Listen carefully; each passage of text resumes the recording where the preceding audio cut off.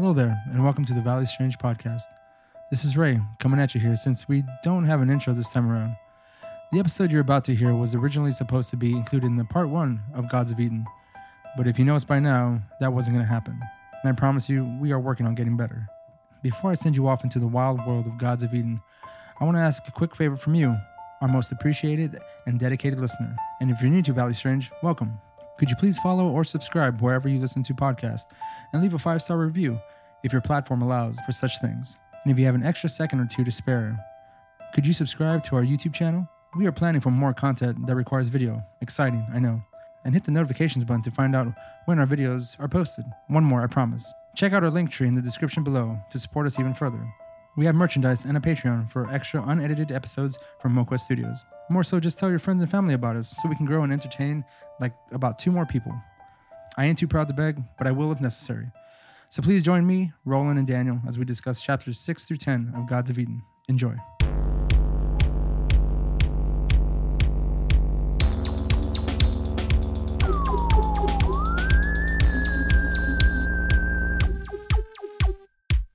Okay, so chapter 6, the Pyramid Builders. In this chapter, basically, Bramley is going over the fact that, or trying to prove a point that pyramids themselves weren't necessary for these people to build just for themselves. That basically the reason they built them were for aliens.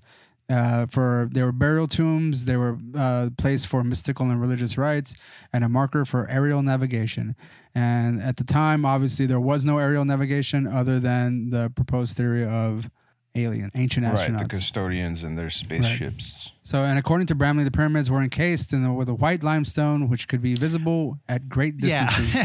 Yeah. On that note, he's got a little footnote in there, and I didn't catch it till this morning when I was sitting in my car waiting for it to defrost. I know you'd asked me about that at one point, Ray, and I forgot to mention it to Daniel, but I thought white limestone was like alabaster. What are the pyramids made out of? They're just limestone? I mean, but there's different types of limestone, right? I'm not the alabaster is geology limestone. Person. It's just so maybe it's used like for fine probably ware. known as alabaster, but I'd never heard of alabaster being used like in large scale construction. They're talking about casing stones. So, but every text I thought about, even in the arc of like ancient Egypt course I took, they just called it white limestone. So I'm not sure if there's a difference between alabaster and like the type of limestone they're getting based on its, whatever chemistry was hanging out in the semi-warm waters where limestone likes to form. So that was my issue on that. Like, I'm not too strong on Egyptology. I didn't take that class. I just know like a few things here and there that I picked up, and one of them was that I don't know too many like variations of limestone, and that was the only one. And I sort of understood it as being associated typically for like valuables, like when it comes to ceremonial the mineral items. Of alabaster is very soft. Calcium carbonate as a mineral itself, because you have like aragonite and dolomite, dolomite has manganese in it, so it doesn't count. Mm-hmm. But just regular calcite or aragonite, they still are calcium carbonate, but they are formed under different circumstances. Like I think aragonite's like can be formed by like fucking like clams and shit too. Yeah, I think so. But I forget. Is there like a significance as to why they chose this particular rock? See, I think because in what I can remember of Egyptology, it's like, these pyramids were supposed to be initially capped in, white limestone to make them more brilliant, whatever, but there was never any, in my learnings of it, it's like, they didn't talk about like the sourcing of like, did they get it from fucking, Ethiopia or wherever the fuck, or why they particularly adopted the, white limestone encasing. The usage. Mm-hmm. But bringing it back to Bramley, because he said, the limestone's fucking gone today. I mean, as far as we know, it was just an aesthetic choice. Most of the limestone is gone today, except for a few blocks found at the great base of the Great Pyramid. The limestone casing has been excavated away from the buildings beginning of the first millennium AD. And I was like, excavated. It was fucking looted for whatever fucking reason. It's it was robbed. The fucking like there's places in Peru where you can still see the tire tracks in like the dunes of people backing their fucking truck up. Yeah. And then a bunch of blocks missing from archaeological sites. And it's like, oh, they're just, they take it pretty goddamn seriously, though. Like and this happens all over the fucking place. But it's an easy way to get shot over there. I just find it fucking funny for, Bramley to say it was excavated away. Why didn't you say it was just looted? Did he put that in quotations? Because he didn't, but I did. Because that would have been a bit more accurate. Yeah. Yep. And I thought this was interesting, though, how they mentioned that mummies were used like ground up in like medicinal forms or whatever like that. I wasn't aware of that sort of thing, so I don't necessarily know. Like, does that track? I mean, we don't know. Unless I guess you know more about the history of. Sorry, what was the question, Roland? I spaced out for a second. Bramley mentions here, dude, that like one of the uses just apparently of mummies was that they were ground up as an ingredient for like medicinal purposes. Yes, mummy dust was the thing, dude. Apparently the Victorians were crazy about fucking mummy dust. What would they like inhale this or just like add it to their food? Ingest it in various ways. I'm not sure if they was like doing lines of it or whatever, or mixing it into tinctures or whatever. But we got this 1,000-year-old rock hard boner now. Let's go. But yeah, no, like there was a bunch of like fucking tomb raiding. Congratulations, you've got pulling the mummies AIDS. and then grinding them up and fucking selling them to people who had more money than sense. Like, I mean, that's usually how it goes. But no. Yeah, this was the thing, dude. Yeah, I was curious about that. The thing I thought was fascinating, which I wanted to follow up into, not necessarily the mummy dust for stupid ass people for medicinal purposes or whatever, was the fact that there are the preservatives used, the substances used to preserve mummies. So I guess they're preservatives all the same, were used in paints because those chemicals were like friendly to like paints for some reason. That was the other thing that I thought was interesting. Yeah, and it was just like cool, dude. So now you have like a 2,000-year-old mummy on a 500-year-old wall. That's fucking fascinating. Yeah, actually, I kind of wonder if they could go and like take and figure that out. Yeah, take a scraping of it and like test it. Right, because like mineralogically, the bone should be hydroxyl apatite, and that has a very definite signature on X-ray diffraction itself. And I assume in other SEM methods and shit like that has its own signature. Not sure how much they'd have to remove, but I know for XRD you can remove very little of a substance and I imagine they wouldn't need a lot, but. I'm not right. I just don't. I'm not sure about sample sizes for other things. I just know that like X-ray diffraction involves so little. You know this exactly because you just need like a fucking like pinhead of material, and you can get a good profile of like what was going on in a sample. Right. It's not like a blood test where they got to fucking suck a vial of a sample out of you or whatever to run something. It's usually just more often than not. A lot of them involve just like a scraping. Right. Well, yeah. No, like it really like stunned me when I was doing my own X-ray analysis because, and this is like case in point, like to analyze, to potentially like promote the analysis of like these older paintings to see if like you had people in them and then maybe link that to Egypt. Because I would have stuff where it's like, holy shit, I can barely see the residue that I've collected. Like I think it'd be a microscope. Like there's absolutely. There was like so little material, but then it was still like, wow, still plenty. You can see like 10 different minerals just in this tiny little fucking, I think it would be fucking data. Interesting, man, to see if like you could go to an area and then analyze a certain amount of like paintings or just even construction, because because the pigment wasn't just like exclusively for that sort of thing. Like I'd assume they put it on buildings and like just other frescoes and other things, and like trace it to see whether it has any like DNA peaks or whatever in there, and then see like how many different locations collagen for it. but you could potentially like, do fucking stable isotope analysis. Yeah. Which for our listeners who are busy getting laid, stable isotopes basically work where that wasn't something I specialized in, but I read a lot of papers on it and saw presentations on it. Actually, the one conference I went to where I gave a paper at, I was the one guy using like mineralogical methodology or mineralogical methods to like present data. Everyone else is using fucking stable isotopes.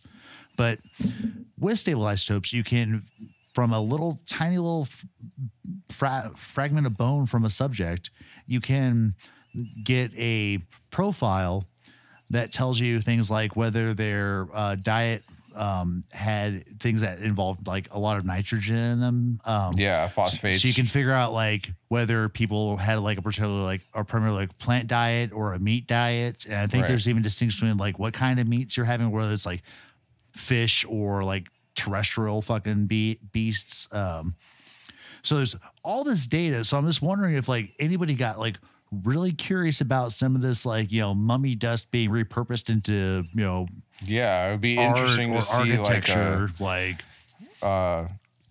it would be interesting to see like how that sort of traveled around and like how far they could take.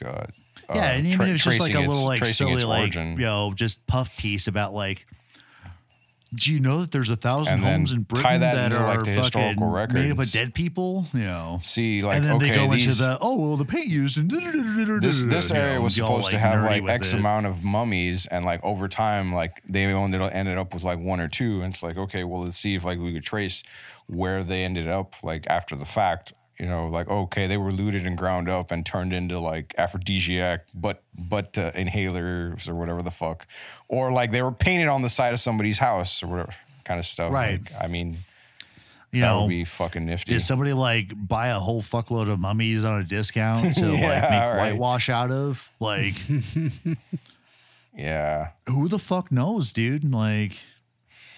Now, one of the things that Bramley does bring up was that the construction of these pyramids and the persons building them for reasons were because that the introduction and enforcement of feudalism was introduced into Egyptian society. Does anyone have a certain definition of what feudalism is for our listeners? It was a pretty extreme version of it, even like I think as far as feudalism is defined. Because you think feudalism, you think back to like 1400s Europe, where you have like peasant farmers. Ages. They still had a plot of land, but like part of their crop was going towards the state. You know, maybe in the form of like a local lord, whoever who like kicked it to the king after the fact in the form of like taxes. But the way that the Egyptians taxed their people, and this is probably like old hat to many of our listeners, and I apologize for that, but I'm also trying to reach to the new ones. But there's a thing called corvée labor, where instead of taxing people on goods, they tax services, and those services were in forms of corporate labor. So public works, roads, the old irrigation systems back in Sumeria was a fucking like form of corvée labor as well. Like, because you always had, citizens of Sumer and all these other fucking dickheads constantly maintaining the dikes because the Tigris Euphrates would go ham. But the Egyptians applied that to all their constructions, basically. The Inca did it all the time. It was called Mi'kmaq or Mita labor. Mi'kmaq was a system where they would actually kind of like divide and conquer, where they would conquer a population, then move that population to a different fucking area to help like keep down potential rebellions or whatever, because people are out of their fucking. It's that take away that home court advantage, force their acculturation into the caste. Yeah, the Inca were fucking great statecrafters. Like, goddamn, I wish they left a writing system for us to analyze. Like, that would have been dope.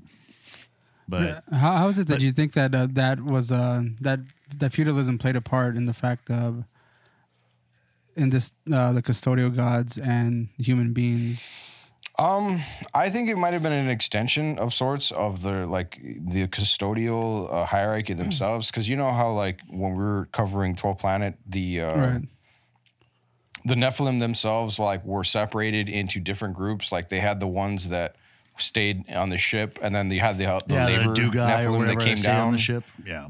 Sorry. Were they they had Dugai? Yes, yeah. Well, or was Dugai the name of that? That was the name of the guy that became the moon. That was the name that was of Dugai, right? Kingu, who became the moon. Right. No. So the Dugai were the Nephilim who stayed on the fucking ship. Oh, you're talking about the no. Dugai was his name. Was the name of the moon. Okay. You're talking about the what were they called? The eagle? No. I'm forgetting.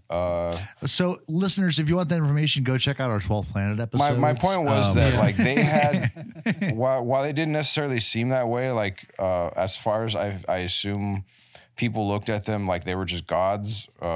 They had their own sort of hierarchy, and like if, for example, how like I was mentioning before, they had the laborers that came down and worked for like 10 years or something like that in the mines and gathering resources.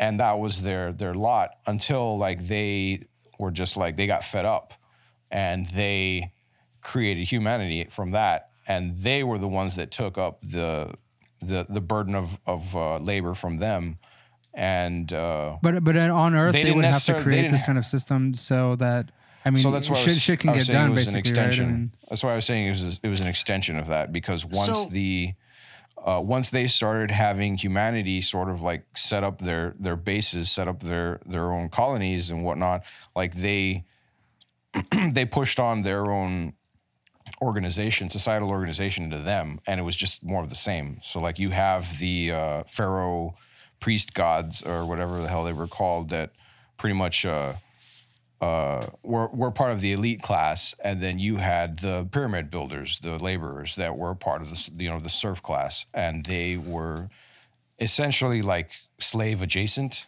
I guess they didn't quite have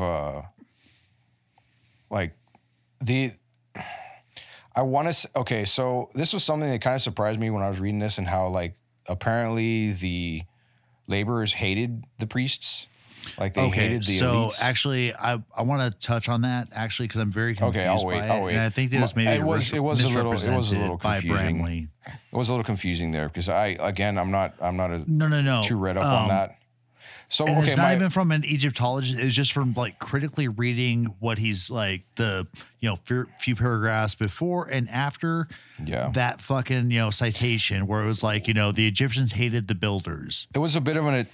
They even threatened to go in and destroy the fucking like tombs of the kings or whatever. Yes, exactly. We'll get back to that in a sec. Right. Yeah. So that was a bit of a tangent. My point was that like they didn't necessarily seem like straight out slaves with no choice necessarily. It was, and I could be wrong, but it seemed more of like an acceptance of their birth organizations, because Roland, you sound like Kanye right now, dude.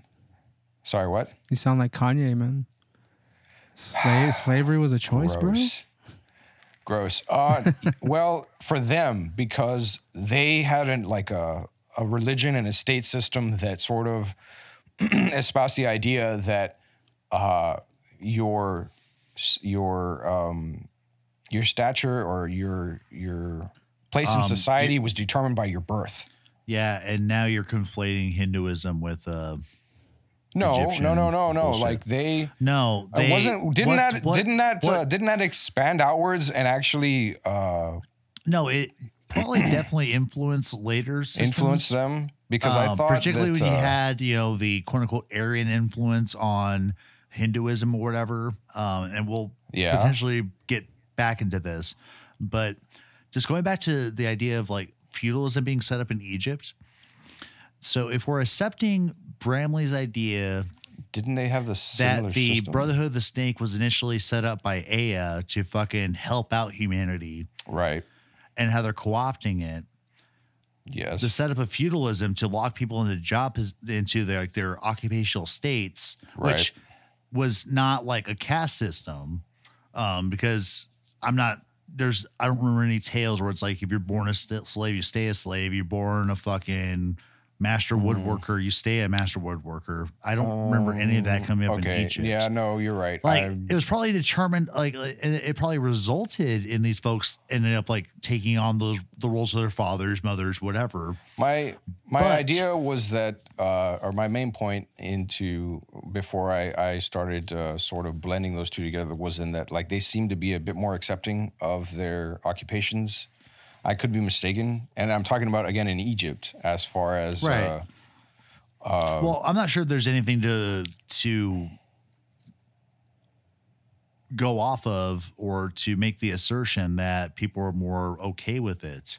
You know, I can only say that you had a heavy religiously based state where literally your king is God, right? Or the representative of the gods, or the god later after Akhenaten gets his way and gets monotheism kicking off, partially in Egypt. Would it be logical to assume that if the Egyptian elites were so hated, as Brumley says, by the commoners, I don't know who they're talking about there. Do you think then that they would have it would have lasted as long? Can you tell us a page number where you're actually? Getting that from? I'll read this for us. Okay, go ahead. So it is hardly surprising that the pharaohs and priests who acted on behalf of the gods were often immensely unpopular with the Egyptian people. The Old Kingdom, circa 2685 to 2180 BC, was followed by a period of weakness and unrest. Even the Great Pyramid of Cheops had been broken into by unhappy Egyptians. According to historian Ahmed Fakhri, the Egyptians so hated the builders of the pyramids that they threatened to enter the great tombs and destroy the mummies of the kings. Such intense loathing is certainly not surprising. In order to get the Great Pyramids built, Egyptian society was made more repressive in order to make human labor operate with greater machine-like efficiency. Okay, so this whole thing, though, it's so that little paragraph, the Egyptians so hated the builders of the pyramids. So the way I read this shit, kind of outside of the context of this narrative, and it leads to me to suspect that it may have a factor in being misrepresented in this book, is the Egyptians so hated the builders of the pyramids. So I interpret the builders of the pyramids being the dickheads who actually were putting the stone blocks into place and stuff, like the laborers. Isn't that what it would be, though? Who they would be? What else would they be referring to? What I think that Bramley's trying to refer to is that the the people hated the priests and king, and they hated it said like the builders of the pyramids, but it's like they threatened to go like uprise or whatever. Like, why the fuck would the priests and king, who are making all these dickheads do shit for them, threaten to go break up the stuff that they're trying to make people build for them in the first place? Right. And who are the mummies really important to? The state, not necessarily, Bob the fucking potter who has to go fucking move blocks on the weekend as his like Army Reserve training or whatever, So I guess it doesn't make sense that the priests would. So Ray, like if you want it for yourself, it's page 63. Like, yeah, at the top. And I recommend it actually, because like it's just once like I read it out, you're probably half listening to me, listening around and half slurring or whatever. But when you set within the context of like the paragraph above and paragraph below, that little citation gets very curious. I mean, he cites it. So I mean, are they the Egyptians? The actual like Egyptian people, or people is it like the that are building state? Yeah.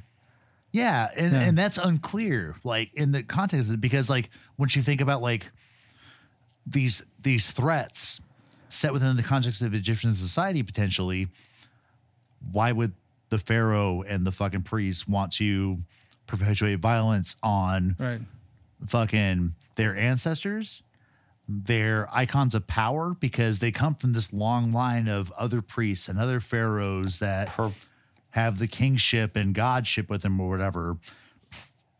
Like, it just doesn't make any sense. Okay, I guess I'm having a little difficulty following. You're saying why would they perpetuate Bob violence the Potter against? give a fuck about the fucking pyramids? Like, why would he I would go? just say and then if you have this repressive Egyptian society, how likely is it that this populace that spends 700 hours a month fucking moving heavy ass blocks around for these other dickheads have the energy or the resources to go in and fuck with the state? And that's probably like a real like shitty thing to say because like the revolution is alive or whatever. But like when I was mentioning how they were before, how like the labor class had been more accepting of like their roles within society, what I meant to say is that like maybe they seem to have more of a sense of duty to. I think that's all. That's very part and parcel. But at the same time, like the elites themselves are, again, they're elites, and so like they're eccentric, or I would sort of associate them with the eccentricities that they preoccupy themselves with. Being specifically, the idea of like the pharaohs getting suckered by the custodians into saying, look, like you want to become. You do what we tell you, and like you'll become a god, like you'll become immortal like us. Now build like you tell these guys to build these structures, and then you put yourself in there and do all these things or whatever.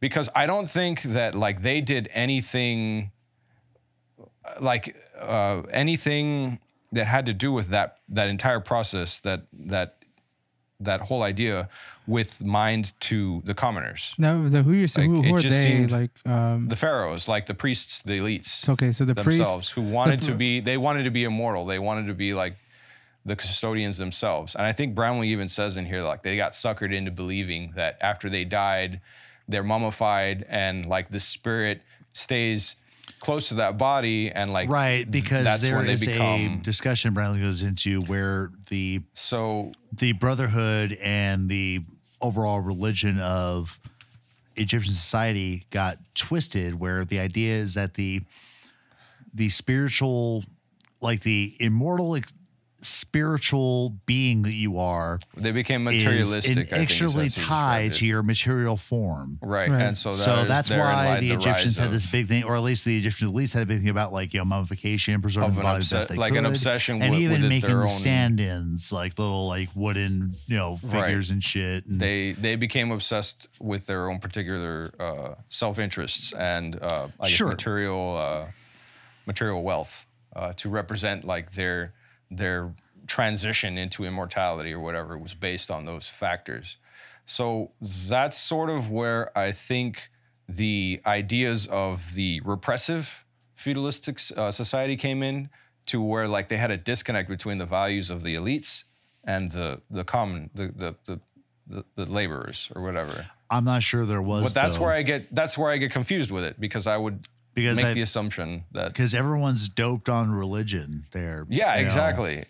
That's why like I'm trying to make sense of it, saying that like, okay, maybe the reason that the butcher, the baker, the candlestick maker put up with this bullshit is that like that was their perspective on life. So like, look, this is what God says for me to do.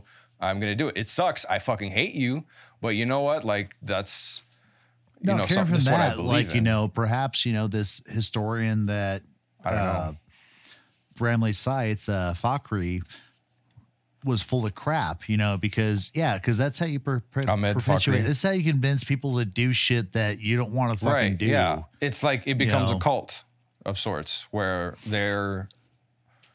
Speaking of cults, like zealots, I suppose. Which isn't really related, I guess, but there's something very interesting that Bramley does through his book. Whenever it's a historian or a social scientist, they're referred to as professor or mister.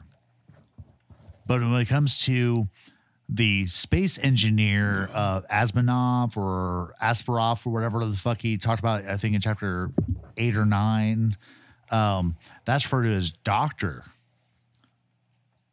So anytime like the soft sciences are invoked, they're always Mr. or Professor. even though these people may have PhDs, you know. But anytime it's a fucking sciencey dude, it's always Dr. So-and-so. So I wonder, like, what Bramley is trying to do with that. Like, why didn't he, can you do me a favor? Can you write that question down real quick? Or type it into the document or something? Well, you think he had some sort of bias against academia, like... certain information bases, particular even types though, like, of a lot of academics? his stuff is coming from, like, unreliable as fuck sources, you know, these ancient texts and stuff, and it's what dickheads have to say about them. But now I got to remember this fucking question to put it into the drive real quick. So 1 second, boys.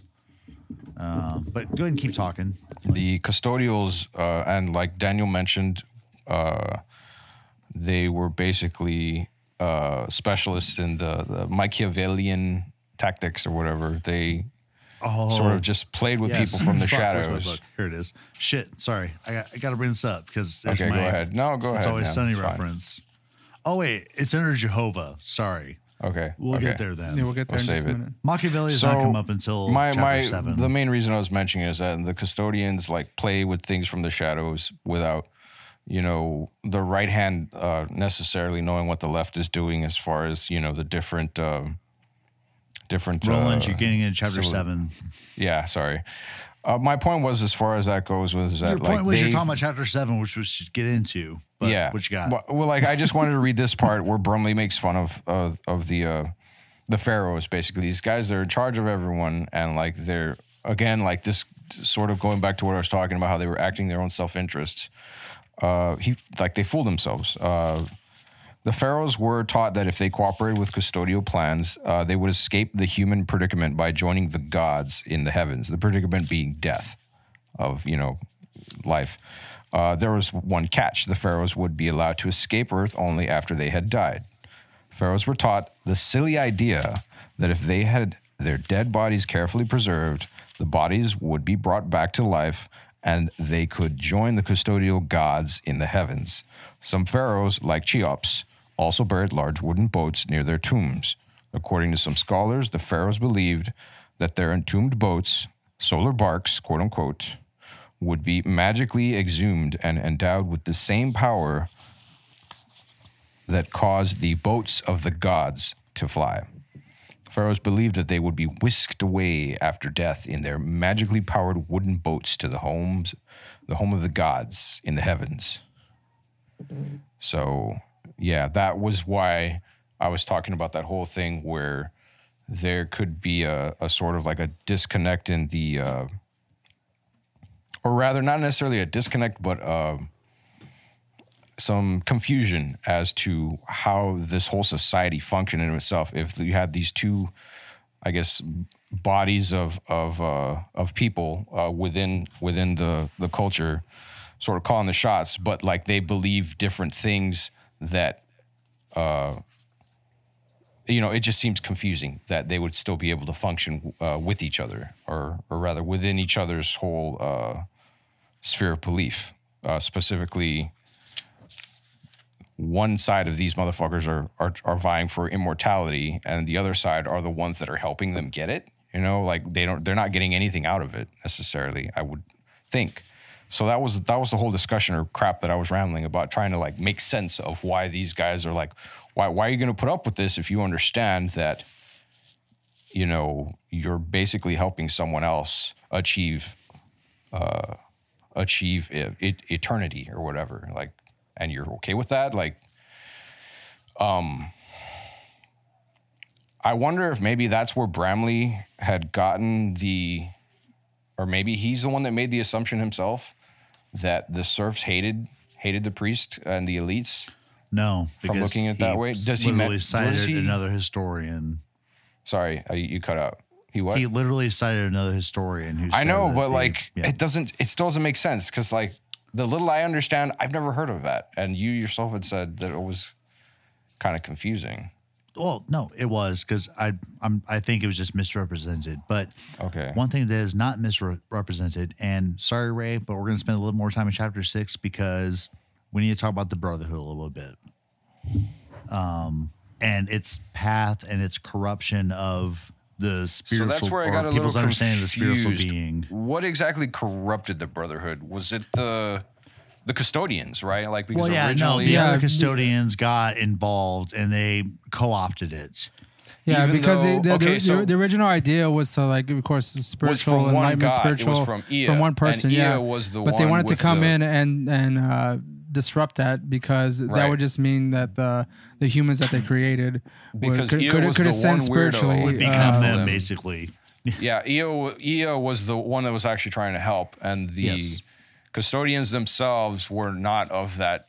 Of like Ea was the one weirdo or whatever, and the So, custodians were just I've got trying to some- exploit everyone. Specific text I want to bring up, just to follow this path of like what the Brotherhood's doing and how humanity was further locked off from their knowing how to attain like spiritual enlightenment or immortality or whatever you want to fucking call it. So, according to Bramley, the original Uncorrupted Brotherhood engaged in a pragmatic program of spiritual education.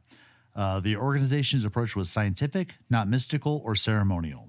Right.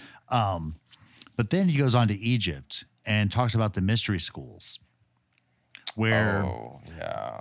you bring in, initiates, and initially it was open to any priest Right. in Egyptian society to, learn these great secrets. And then it became. But they put these fucking, barriers up against people disseminating this knowledge because it became they made political, right? Like there was one I forget one ruler in particular that came along and changed the rules and made it to where they're more exclusive, weren't they? Wasn't we it? don't get there, Roland, but you just need to let me talk. Damn it! I'm sorry. All right. I'm sorry. Go ahead. So the mystery schools, everything was taught fucking, word of mouth. Word of mouth, yeah, it was There was all nothing oral. written down. And it was a way Yeah. to keep, shit exclusive and also to confuse it.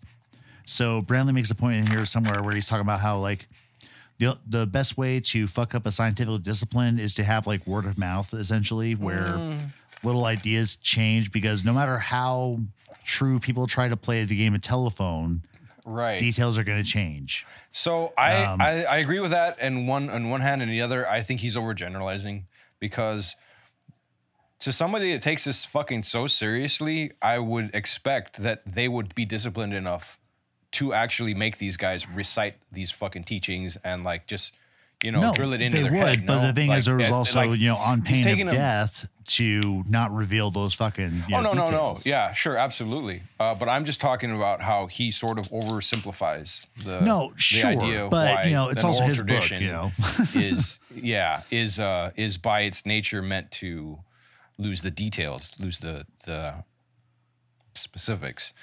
So I would sort of understand what he's trying to sort of say with that, but at the same time, I'm just like, no, like you're kind of assuming that these guys are fucking dumb, but like that's their entire life. It's not like they've got anything else going on for themselves that they're going to be like, oh man, like I really want to go go fishing or some shit. I don't know, like whatever the hell they did for leisure, which that sort of thing isn't something that they would participate in. I would assume like that's the whole. Anyways, it doesn't matter. Like my whole point is that like yes and no. You're right. I First see what right he's thing saying. you said but- all night. What's up, Ray? No, keep going. We're at Yeah. 40 minutes right now in this chapter, so I want to. Oh no, it sure, along. but it's so as you were trying to bring up earlier, Roland, like the next point is when kind of the game changed in Egyptian society, and it was a king, it was a Akhenaten, Yeah. and he was like Amenhotep Was the it the fourth, I think, Yeah. Imhotep. who moved the capital of the Egyptian state. I can't remember where it initially was stated. I think Luxor or no, Luxor is a cool site, but wherever it was fucking stationed, he moved it to Amarna and basically did this huge just whiteboard wipe of religion in Egyptian society where he tried to make everyone monotheistic. Right. Now, This is also Bradley missed an supposedly- opportunity here because he could have totally talked about how the monotheistic religion was based around Ra. the sun god and how it would have tied in better to Sitchin and all that sort of shit. Like, I I think it's just like a missed opportunity. Well, I mean, of a sort, like I thought it was a good note for that. He mentioned the monotheistic teaching or following's belief system is what sort of birthed modern or Christianity. No, it did, but that's a little tidbit that because that's all going to grow out from this. Like these early chapters, like it's unfortunate that we're spending like 16 hours on the first 10 chapters of this book. Brotherhood's most famous offshoot, Christianity, but they are so critical in laying out the foundation for his later discussions because once again everything builds on each other, one another in this fucking book. I do like how he sort of specifically like shows the details like in their uniforms and those things, how like the regalia, yes. That's cutesy, but the big thing here is when the idea of monotheism being introduced is you have the idea of a one supreme being creating fucking everything, right? Which goes against the actual way the world works, when with the original Brother of the Snake, where everyone's a spiritual being. We're just one in an infinite number of like experiences hanging out or whatever. This is Ike Light for sure. It's just another way to restrict the spiritual ascension, I guess. Access to that, right. Yeah. Because the spiritual being is like aware. It's something like, they no longer associate with like the material plane. Right. So like pain of death doesn't matter anymore because you're infinite or whatever. Mm-hmm. But one way to restrict this or one of the other, and I love how Bramley ties this back, and it would take another hour to talk about the association with like the Bible and Genesis. Was the introduction of the revolving swords, stuff, as the, Garden of Eden, against, humanity gaining spiritual enlightenment, at the hands of the custodians. But, he says like, brotherhood monotheism was another revolving sword or part of the revolving sword. And then initially it was the mystery schools being just restrictive to like, like the priest and elite and the pharaoh, that being another revolving sword against like the humanity overall. But it's just cool to trace this because you watch the Brotherhood adapt various just controlling tactics over time. Right. And it's just this slow roll of like, okay, here's this pantheon. You kind of know us. And I think that was kind of like, if this is all like true, it was brilliant that the Brotherhood via the behest of the gods or aliens made it into like one supreme being or whatever, because that further shields them being discovered. Right. So was this, a bit of, fucking cloaking that they adopted or they tried to instill into like the human psyche so the game didn't get figured out? Part of the book that before the last paragraph, it says the true nature and capabilities of every spiritual being would therefore be hidden by doctrines which state that only a supreme being may enjoy pure spiritual existence and unlimited spiritual potential. Brotherhood monotheism would actually hinder human spiritual recovery and prevent people from grasping the true and probably much broader scope of a supreme being. Yep. So, I mean, their plans slowly evolves into shrinking the number of gods. So again, like you said, that can be discovered. And it pretty much grasps the fact that like you are incapable of knowing. You're not all powerful. You're not all knowing. Right. Any of this. And there's only one spiritual being that has that capability. Bromley does specifically mention that on, I think, page 71. Supreme being is usually portrayed as a spiritual being capable of possibly unlimited thought, creativity, and ability. Supreme being is said to be an entity which can make and unmake universes. The big question is this: why must we be limited to only one such being? Is there any reason not to suppose the existence of 10 such, or 100 such, or an almost infinite number? The Brotherhood's definition of one God describes a native potential. Actually describes, and I'm assuming this is the uncorrupted form of the Brotherhood. the native potential of every spiritual being, including those spiritual beings who that would animate be human its bodies original on Earth. intention. Yes. I would say. Right. Roland, Wait, do you wait, want wait. to The true read nature- the last chapter, which starts with brotherhood monotheism? Is that on? That's the same It's 71. on page 71 it's at right the there. bottom. Yeah. Brotherhood- Get ready. Take a deep breath. Yeah. Brotherhood monotheism was another piece of the biblical revolving sword to prevent access to spiritual knowledge. It also allowed the custodians to greatly elevate their own status. As part of its new monotheism, the Brotherhood began to teach the fiction that members of the custodial race were the physical manifestations of a supreme being. In other words, custodians started pretending that they and their aircraft were the one only God. History records that they used extraordinary violence to make Homo sapiens believe the falsehood. Few lies have had as devastating an impact on human society, yet it became a prime mission of the corrupted Brotherhood from the time of Akhenaton. Akhenaton? Not sure. Akhenaton. It's a spelling I'm not used to, but usually there's like an E. Like it's all E's there for the Is it consonants. Akhenaton? Whatever. From the time of Yeah, but it's Akhenaton. Akhenaton to the modern day to make humans believe that the custodians and their aircraft were God. The purpose of this fiction was to enforce human obedience and to maintain custodial control over the human population. In no case is this clearer or the results more visibly tragic than in the biblical story of the ancient Hebrews and their one God named Jehovah or Yehovah. Chapter 7. Jehovah. Okay, so any of our listeners, if you're even like the casual religious person, casual Catholic, casual Christian, If you went to in some way Sunday or school, another, you probably heard this shit. the name Jehovah should ring a bell. Episode. Right. He is the main character, the main God in the Old Testament Character. specifically.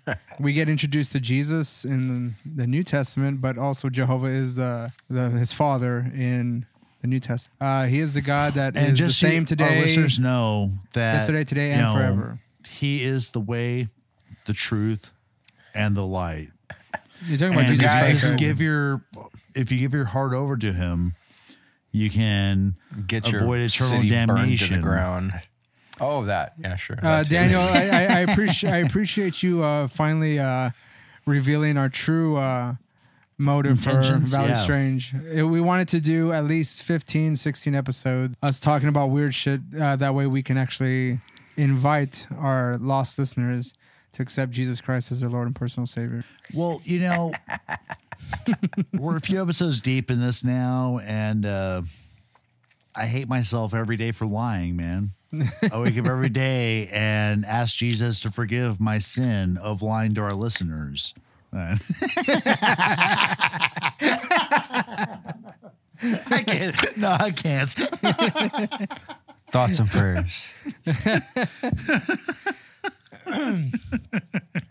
So, before we get into Jehovah, I'm just going to ask this real quick question. What is the tangible difference between a thought and a prayer? Nothing. Like, why not just say, like, thoughts at you or prayers at you? I'm Why thinking thoughts about and prayers? sending a Because, pr- like, I'm and thinking also, about like, with these praying. little religious nut jobs, it's like, if, you know, the whole talking out loud, but you can pray in silence and God hears you. So then that means that you have like a little like No, angel God NSA won't hear you unless you're in a agents church always because there, that's where you get the know? best reception. Everybody knows Roland, this. Roland, that's a lie. You don't. You can pray Ray, anywhere. God is No, everywhere, Right. Roland. you ain't I getting your pray- fucking no. You get the Oh. best 5G What's it? reception in a church. Actually- Everybody knows this. Science, baby. Citing Science. the Bible, actually, wasn't it Paul who talked about like basically like being mindful of prayer all the time or whatever? But it was like this idea of like you don't have to be like on your knees or whatever. But if you're like mindful of God or whatever, Yeah, you're that's- actively yeah. praying Yeah, or whatever. exactly. Yeah, word. Yeah. No, I can't But, say that's like a direct quote, but I mean that's kind of a gist of. You don't have to be in a church to get 5G No, you reception don't. for God. But, You don't. As long as you, in your mind, in your heart, in your soul, you are Right. thinking of God, then technically you could be praying 24/7. You are godly-ish. So if you aren't a Catholic, there's this idea that you're not saved by deeds alone. Minus the 3 to 5 minutes that you're looking at porn on your phone, where you gotta like bust a nut. Then after that, You're forgiven. What are you doing with yourself? Yeah, exactly. No. So you ask for forgiveness, and then you continue thinking about God. That is until you get a boner again, and then it stops. Yeah, Then you're it like stops, you're cut off. You go into So like, actually, you go into my God most- airplane mode, and you're only getting like You go a into few 3G, yeah. connections. my most Christian moment 3G. in my life was in my big throwing away party recently. I was like condensing 10 years of shit that I've never looked at, or I haven't looked at since. Just thrown in the bin, and came on this picture though. It's of my sister and this bum in New York City, 2004. And I took the picture on it was like a shitty disposable Polaroid. So I actually missed the bottom part of the sign, and I hate myself for that. But the guy's sign said, "I need money for booze, hookers, and drugs. Hey, at least I'm not bullshitting you." I appreciate the honesty, right? Dude. Yep. Yeah, so I have this like great picture of my sister fucking hanging out with this guy, fucking smiling, like, shitty grin, and we gave him like a few bucks because I was like, I respect that, dude. Because that'd probably be the kind of bum I would be, man. Okay, so in chapter 7, speaking of Jehovah, the Old Testament basically starts with describing the origins of the Hebrew people. Of course, you get like the Genesis, the beginning of the Garden of Eden, and then the Exodus from Egypt. Actually, once again, missed opportunity to linkages. Not quite. Bramley frustrates me linkages a through word? this book because he links them from Sumeria. So Yeah, he does, but yeah. he doesn't really though. Because all he says is just says 'cause, it. in the whole Egypt chapter, he doesn't talk about any real ties necessarily to Sumeria or whatever. So it's the chapters kind of sit in a vacuum almost. wait, you're talking Except about for Sitchin? No, Sorry? I'm talking about Bramley, bud. Okay, because I don't understand. I'm just reading the first few lines of the chapter here, unless I'm confusing it where he talks about Sumeria. So he just offhandedly references it. Okay, yes, go right ahead. It's not, where No, all these there's- linkages and ties as to why this initial Hebrew clan decided to rock with a monotheistic faith versus the faith of the region they were living in, which was polytheistic. So he could have had a whole chapter on that, the rise of the Hebrew faith or whatever, and treat them like the Egyptians because. Sorry? Would that have anything to do with the Brotherhood of the Snakes attempt to oversimplify their belief systems and synthesize that with sure. logical Where and does their the scientific Brotherhood come approach in, to really, existence? for this? I want to say if it didn't morph into it doesn't seem like it morphed into monotheism right away because no, it was in Genesis, a distillation. Maybe. They took all of the in Genesis there's a quote that says about them referring to humans, them being like us whenever they're gonna bite the tree of knowledge or of good and evil, one of those, and that already alone, it's plural. So I mean, that's not monotheistic in its entirety because but then again they try to resolve that with the Father, Son, and Holy Spirit, which are 3 in 1. So I mean, that seems like a very cop out way of but referring to monotheism. You're talking about because I wish I knew a little bit more aren't about you? the kind of the regional histories of these folks, right, because yeah. stretching from Egypt to the Middle East, because there's a progression there that we don't talk about. Because what I'm confused about with the timing is so you have all this shit going in Egypt, cool, monotheism becomes kind of a thing, but what Brentley doesn't talk about is how, although maybe the Brotherhood stuff did work out or whatever, but as far as Egyptian mainstream society, they abandoned as soon as fucking Akhenaten died. they went back to worshiping the like entire pantheon of Egyptian gods. But the one thing I would like to know is what motivated the custodian gods to go from a polytheistic belief to a monotheistic. So, what was the turning point that got them to that I point? thought that the uncorrupted version like, of the Brotherhood was what whatever. adopted those particular ideas, and then once they become corrupted or whatever, the custodians were just sort of like they just kept pushing that narrative along at that point because it made it easier for them to like. I would think that the idea of people worshiping one god would make it easier for the custodians as a plurality of gods to sort of like fade into the distance, you know, like it would have been easier for them to manipulate them. Okay, cool. And that, and I'm not like talking shit, like, but that is like a piece of the argument earlier about like how the custodians are trying to like, you know, fade into obscurity and go like one god. So it goes right along with what you're talking makes about. Them easier to.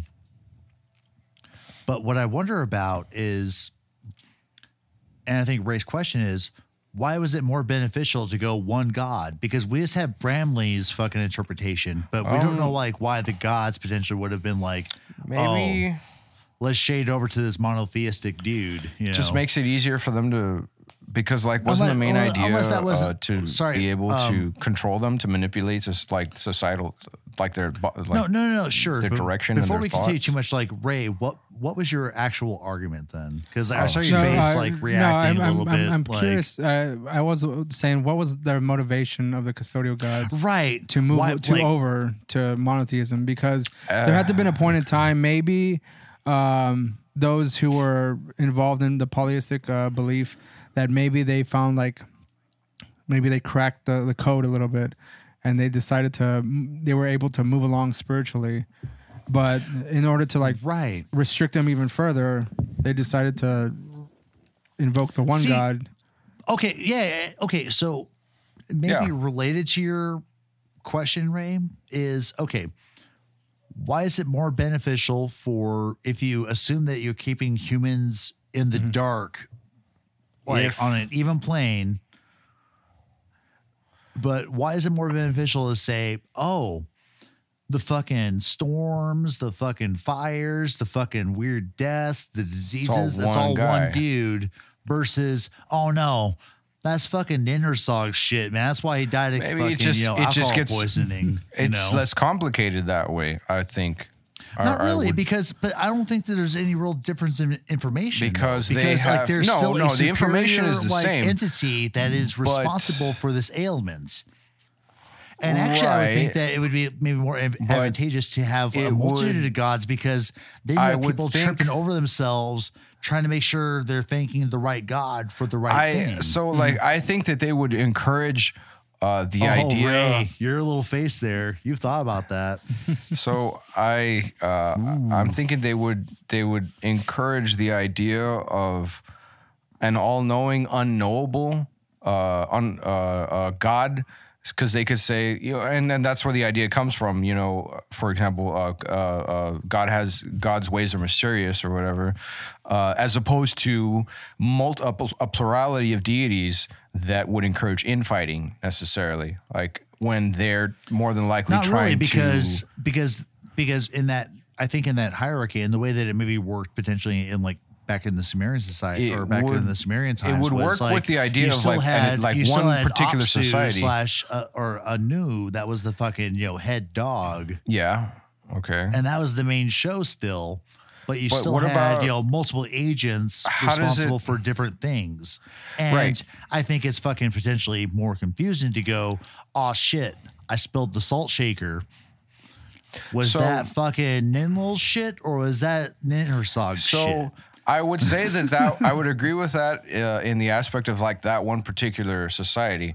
But in this case, like with the introduction or like the ideas of Jehovah in this chapter, like they have, I guess, is it the Jewish culture? I'm blanking here, but they have them go and subjugate a completely other fucking civilization. They're the Hebrews, actually. The Hebrews, thank you, excuse me. So I would think I would think that like for the purposes of them like having to control multiple fucking civilizations at once and have them like fight each other, having them like the individual societies themselves, arguing over like who did what, makes it more difficult for them to all band together and listen to what like Jehovah has to say, that like, okay, like you need to go and like destroy this town or whatever, because they'd be more preoccupied. But actually it makes no sense for fucking, the custodians to go in and wipe out other people, because that's a no, waste it doesn't. Of your fucking it doesn't. resource. Like That's your labor pool, I think that was one of the things that they mentioned, that it really doesn't make any sense, or it was really sort of like confusing as to why they had groups of folks that they already controlled, kill each other, sort of thing. Yeah. What did he mention? Was it the idea of like just for amusing themselves, or was there an actual gain to be had? No, it was basically, Jehovah said, go wipe out the Canaanites or whatever. And then I think he said it was like a whimsy thing, right? They were just like, oh yeah, they said no to me when I was like, hey. There's this thing, like, and he goes into this, it's later in the chapter. Hey, I'm cool, right? And they're like, I guess. It's funny that like how you're simplifying, like, oh, they said no, so we should go and like fucking. Because he does mention like. No, I mean, I'm not gonna say that. I mean, Jehovah it means jealous God, so I mean, like, you imagine like that's like a fucking a Karen or a fucking who the fuck like gets pissed off over anything these days, and they said, oh, like I don't like what they're doing, so go and kill them. And it's very petty. It's very petty. I like mean, on obviously, his part. I'm being super reductive about it, but that was the main idea. Like a lot of the things in the Old Testament, and I mean, Ray, you'd know more about that as far as this all goes, were just like very like. I mean, they just seem very petty. Just like, don't do what I say. Why okay, did you die. assume that I don't have a level of expertise in this field? Because I actually kind of do. I mean, he did go to church. I understand you as being a more New Testament guy, Daniel. Okay. Doesn't mean I don't I like understand Jesus the history more. and stuff. I mean, I read like Josephus I met you, Daniel, at a Methodist church. So I don't necessarily. I thought for the most part, like they were. Hey guys, I mean, I was just one service away from carrying snakes and shit like that. So yeah, that's what I was saying. Like Ray was on the crazy New Testament. Yeah, I know exactly. Also, Old Testament. And the only stuff in the Old Testament, so his church when I was met the you, wrath of Daniel, God at your shit. church, I was like, these guys are pretty fun. Like they're all right. Like they're not shitty or whatever. They're not like, hey, if you don't sing, I'm gonna kick you in the dick, kind of thing. But but in that hippy dippy kind of environment, there was a lot of education as far as like. There was one, and I tend to associate those. I tend to associate that mindset and perspective a lot more with the New Testament than I do with the Old. Like I would have never pictured you as the whole Bible burning kind of stuff. I can understand that coming from Ray's craziness, and it's funny. But like, I met you before I met Ray. Yeah, like quite a long time before, and so yeah, like those were my, I guess, assumptions for at the time there. So I don't know. I couldn't pick up the fucking Bible independently and look at stuff and investigate. I picked it up out of internet, boredom. Okay, like I never. No, I like had nothing to do, and I was like, all right, well, I guess I'm just gonna read this. And why don't you think that I did then? You're just like assuming Ray has his expertise. That's what I'm arguing. Again, like this was all because Ray, with Ray, it was I was probably poisoning the church longer than Ray was. Yes, but but I think with you, it was more of a. It was more of a theological bent. With Ray, it was more of a brainwashing. Like what's the difference? Ray was you willingly went into it, and Ray just lived it. Like Ray had no choice. You, man. I won't lie. There was a level of brainwashing going on, a level of ignorance on my part until you kind of take it upon yourself to not be that person anymore. But I mean, ooh, you're such a rebel. Yes. There you go, Ray. I mean, I was a Catholic he's a visionary, for a long time actually. too. That I went to CCD and like Saturday Bible school. CCD is It's pretty much Catholicism. Catholic training that's not shit. Catholic. It's like it's like a Catholicism youth group is basically what it is. Yeah. No. Yeah. But there's also like the whatever, like confirmation bullshit, whatever it's called. That's in the Catholic Catholic Church, like Catholic happens through Yeah. like that CCD program. Or I did that as well. being So, like I mean, confirmed when I or was, whatever. Yeah. I forgot what age group I was, but I mean, I did that. Yeah, I did also, all that so, shit. Yeah. Okay, so So it's just going to. I guess like technically I'm a confirmed Methodist or whatever, but like whatever, dude. I want to Like, go into more characteristics of Jehovah that Jehovah, Bramley yes, presents. actually, and I do, and I think it like really sucks that Bramley like, well, he did and didn't miss an opportunity here, but when he was discussing the appearance of Jehovah to Moses, to Ezekiel, and all the other accounts, he comes in a, there's the sound of trumpets or whatever Right. that's supposed to mean. Right. There's Ezekiel's thunderous waves. description There's is- fire, coming from the clouds or whatever. And they're like fucking flying around like badasses or whatever. But the kind of the meaty part is, which I think is fascinating too, because it's I can like, read it. I got it right here. what do the Unless you wanted to Anunnaki go for actually it. look like if they're coming down and people are interpreting it as fucking, a figure with a lion's face, a human Right. face, a fucking eagle's face, has wings, and Yeah, it's like and treads. the and, trippiest thing about the wings though is like when the figures turned, the wings didn't. right. So it was like, so if your wings were like, like facing out from you like a butterfly, and you turn, are like your wings on your shoulder basically then on your like side you are opposite of from who you're facing? Because in the Bible says the wings did not turn when the figure turned. But they were facing in different directions as well. So I mean, they could have had So like that's what I was saying, like a butterfly, vertical takeoff, like facing landing, different or whatever. directions, and They then could hover. so I have little wings on, right, and I turn fucking this way, but I still have wings that are out. Like off Anybody my neck. that looks up some like drawings of Jehovah, like you're gonna see some interesting shit. Yeah, Right, 'Cause it is very so, funky. And so I'm just wondering, like, is some of the stuff out of like the Old Testament and New Testament that's associated with the experience of extraterrestrials actually maybe not, perhaps it doesnesn't have a base because of how they describe these things. Well, yeah, And there are linkages when like you go to I would like, argue yes, like the for- Vedas or whatever, and there's like fiery rockets or whatever.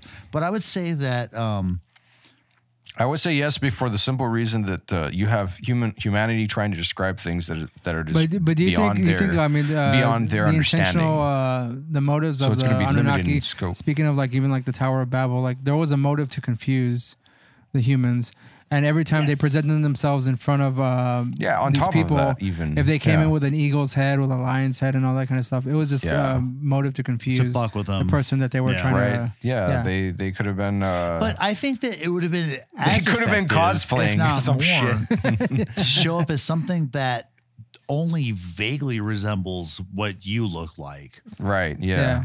Do you think like the If a gods were fucking up in Grey their came down, their crafts, like performing like arts and crafts shit? They're like, oh man, check it. Did you see that fucking animal that's down there?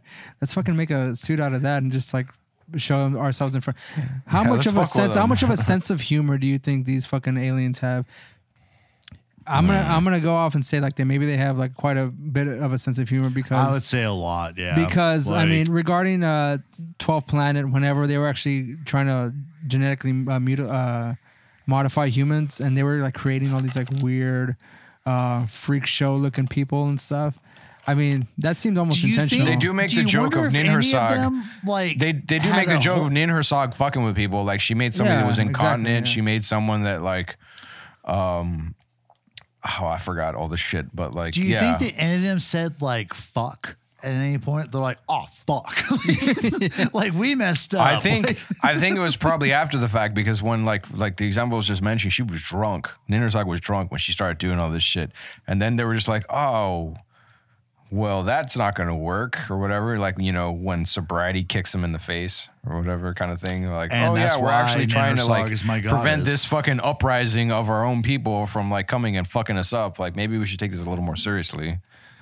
I wonder if someone went up to her and was like, "You made that." She's like, "No, I didn't." Like, "Yeah, you did. You did. That was you. Like, look, oh, shit. right here." But perhaps we should transition from the gaudy stuff of the book to the meat of this chapter, because every time Bramley goes into italics, I really pay attention. And he's referencing when, allegedly Jehovah sent the Hebrews to go conquer half the fucking planet. And he says, well, I'll get to the sentence before it to preface it. To whatever degree the biblical story of the conquest of Canaan is true, it does tell us something very important about genocide. Genocide is often a tool for promoting rapid political or social change by quickly replacing one group of people with another. For this reason, genocide has emerged as a significant historical phenomenon in connection with many Brotherhood efforts bringing about rapid political and social change. So it's the aliens still fucking with the Brotherhood to promote their agenda, but they're fucking icing people that potentially, if, the Canaanites worshiping Baal doesn't line up with like Jehovah, which I think is silly because like Baal was really close and it was closer to like Assyrian and Babylonian figures than Jehovah was. So wouldn't that go more in line with the Anunnaki planet control? Because then this is like a more established tradition. Like Baal may be a monotheistic figure. However, he was still like a principal deity among a pantheon of quasi kind of like monotheistic friendly kind of like, it was still a pantheon, but it was not like 8,000 gods. But yeah, so Baal was like the principal dude of the Canaanites. And so in a later chapter on Solomon, apparently when Solomon set up his temple for Jehovah, or maybe it was in this chapter, he's just like, fuck it. Worship Baal. I don't care. And you would think if you're going through this major construction, you're this like mighty king who's got like all these bordering countries, nuts in your fist, ready to squish, that you would say, no, in our hood, we're like, Constantine in the future, we rep, Yahweh. I just kind of wonder about like, so like maybe history plays out the way it does, but, hindsight's, close to 2020. And I just wonder about some of the motivations that, potentially, these space invaders that probably don't exist would have had for manipulating humanity. Do you think that maybe like they're the reason for the genocide, even of all the cultures? I mean, there's examples in this chapter that show that Jehovah was willing to kill the Hebrews as well for their disobedience. So, I mean, if he was willing to just command that they go and kill other whatever like ethnicity or culture and stuff, then he showed at gunpoint basically. Huh? Yeah. What was that? What? Are you suggesting that like no matter what the outcome of the Hebrew people's actions, they had fucking no choice really because Jehovah had a fucking gun to their head? Yeah, basically, yeah. So it was out of fear that which this whole thing was totally falls in with the custodians, but because that would mean that like since they have that one God calling all the shots, like there aren't other gods that they could kind of pray to or like look to for guidance, or like maybe this God is rebelling or something. There's one person in charge. So he makes all the choices. So there's no other person to look to. So you either fall in line or you're about to get iced. Like I said, also that was another form of control. Like it just exactly that was just adding to the whole hindering of human beings. The further mindfuck of Jehovah, because just after Bramley talks about how genocide is an effective tool, he talks about the Ten Commandments. Right. And he discusses how like it's really crazy to think about how a deity is willing to send his subjects to go fucking annihilate, entire populations. Yeah. But then there's thou shalt honor thy father and mother, you know, thou shalt like, not covet thy neighbor's. But that's the whole main fuck. shit. But the thing that, like, another, once again, lost opportunity that I think Bramley should have explored, that I think he just maybe ignored because it didn't fit his narrative, was, and it could have actually maybe augmented it, was the fact that the 10 Commandments and a lot of the laws that Jehovah set otherwise for the Hebrew people only applied to the fucking Hebrew people. Right. It's like, you can have a slave as long as you're not a Hebrew, you know, and, you know, like, it's, there's all this crazy shit in the Bible, but we said in the context of like, oh yes, here's the 10 Commandments, but here's all this awful shit. Well, like, fuck, actually only this stuff applies to, you know, the chosen people of Jehovah, you know, being the Hebrew. And then you wonder further, okay, so thinking globally, Yeah. you have the Hebrews and Jehovah rocking shit. Right. If they go on this and they basically settle and stuff, and maybe that's part of the plan, you know, these little regional centers or whatever. So maybe you're still like perpetuating the Tower of Babel of, you know, confusing people's languages and cultures and so forth to keep them divided. Fuck, man. Like, sorry. Like, and I started thinking about the Tower of Babel itself too. Like, it's like, so if the Tower of Babel happened and people got all like their languages fucking confused and essentially then all their life ways got confused because of it, why did the Anunnaki need to like, or why did the custodians need to set up the Brother of the Snake? Why did they set up like various monotheistic religions, and the Maverick religions came up in response to like the Brotherhood traditions? But well, that's one reason I brought up earlier was that like maybe. But why did you keep fucking with people after you scattered them? Because they're still going to have like that innate programming of like, oh, I must produce, and the Anunnaki just comes in like, hey, this is ours, peace, or just comes in the middle of the night, takes the resources, fucks off. And they're like, what happened to my beet farm? You know, must have been a weird storm. And we did mention the fact that, I mean, all this mass genocide that was going on, going back to Bramley's original intention when he was writing this book was playing warfare. both sides. And that reasons for warfare were for money or for, I forgot what the other reason was, but like he does mention that the reason for the mass genocide was for political gain in certain regions. So basically, they were just looking to take over. You know what? Actually, all of this is Aya's fault. Yeah, at this point.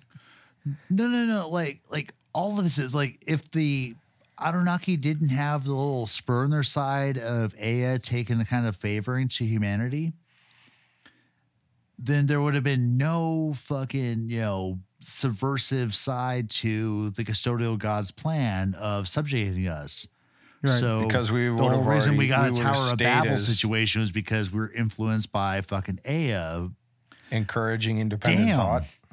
Actually, that's like, this all goes back to Aya. It's all his fault, really, if you follow this back. Like, because he took pity on people and decided to like bring them. He's the one who was supposed to be the fucking snake in the Garden of Eden, you know? For instance, since we have the Old Testament and we have Moses, who is a person who brought the Hebrews out of Egypt, brought out of that. Again, why the Hebrews? Moses I'm not himself sure being a student of the Brotherhood. But it shows that Moses was in constant defense of the people that he was leading from Jehovah, because Jehovah seemed to be at a point where he was willing to wipe them out at any point. I just think they were trying to like call as much people as they can. Actually, just to bring in like the bullshit Bible narrative of the fucking subjugation of the Hebrews under the Egyptians, Jehovah, once again being a fucking jealous God, put all these curses on the Egyptian people, which y'all remember from the fucking Prince of Egypt fucking movie, which is fucking fun to watch. Great animation, good music. But Jesus Christ, the thing they leave out best deaths ever is that Jehovah used his fucking, you know, alien power to harden the heart of the Pharaoh to where he'd be like, nah, fuck that. I'm not gonna let y'all free. And I don't know why there was never like, this must have been like in the Council of Nicaea in 1534 when they edited the Bible, because I'm sure there's like 600 pages of Moses going, wait a minute, you're gonna fucking make it harder for us to leave because you use your magic on this guy to make him say no automatically. Right. Which and again, then you punish him and his family and all the people he rules with plagues and fucking locusts and shit. Ideas. Because you set the rules. Like, you fucking broke him.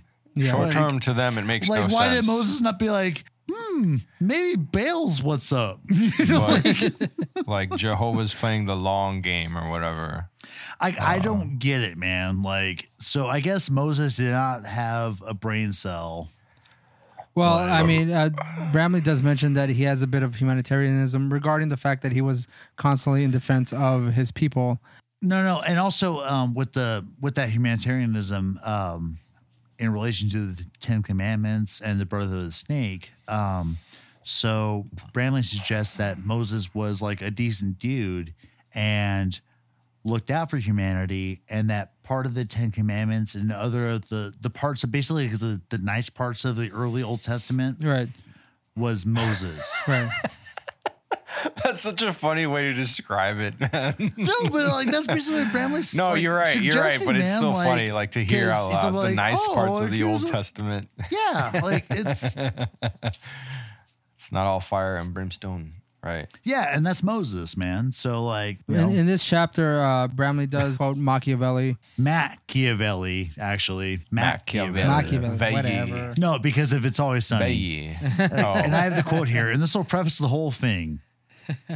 I'm playing both sides so that I always come out on top. Yeah, you mentioned that the last time. Yes, I knew I that's did. where you Yeah, I were wanted to going. bring it up because it's I played both sides. Now he does mention the fact that like all the conflict between like the Hebrews and other cultures as well.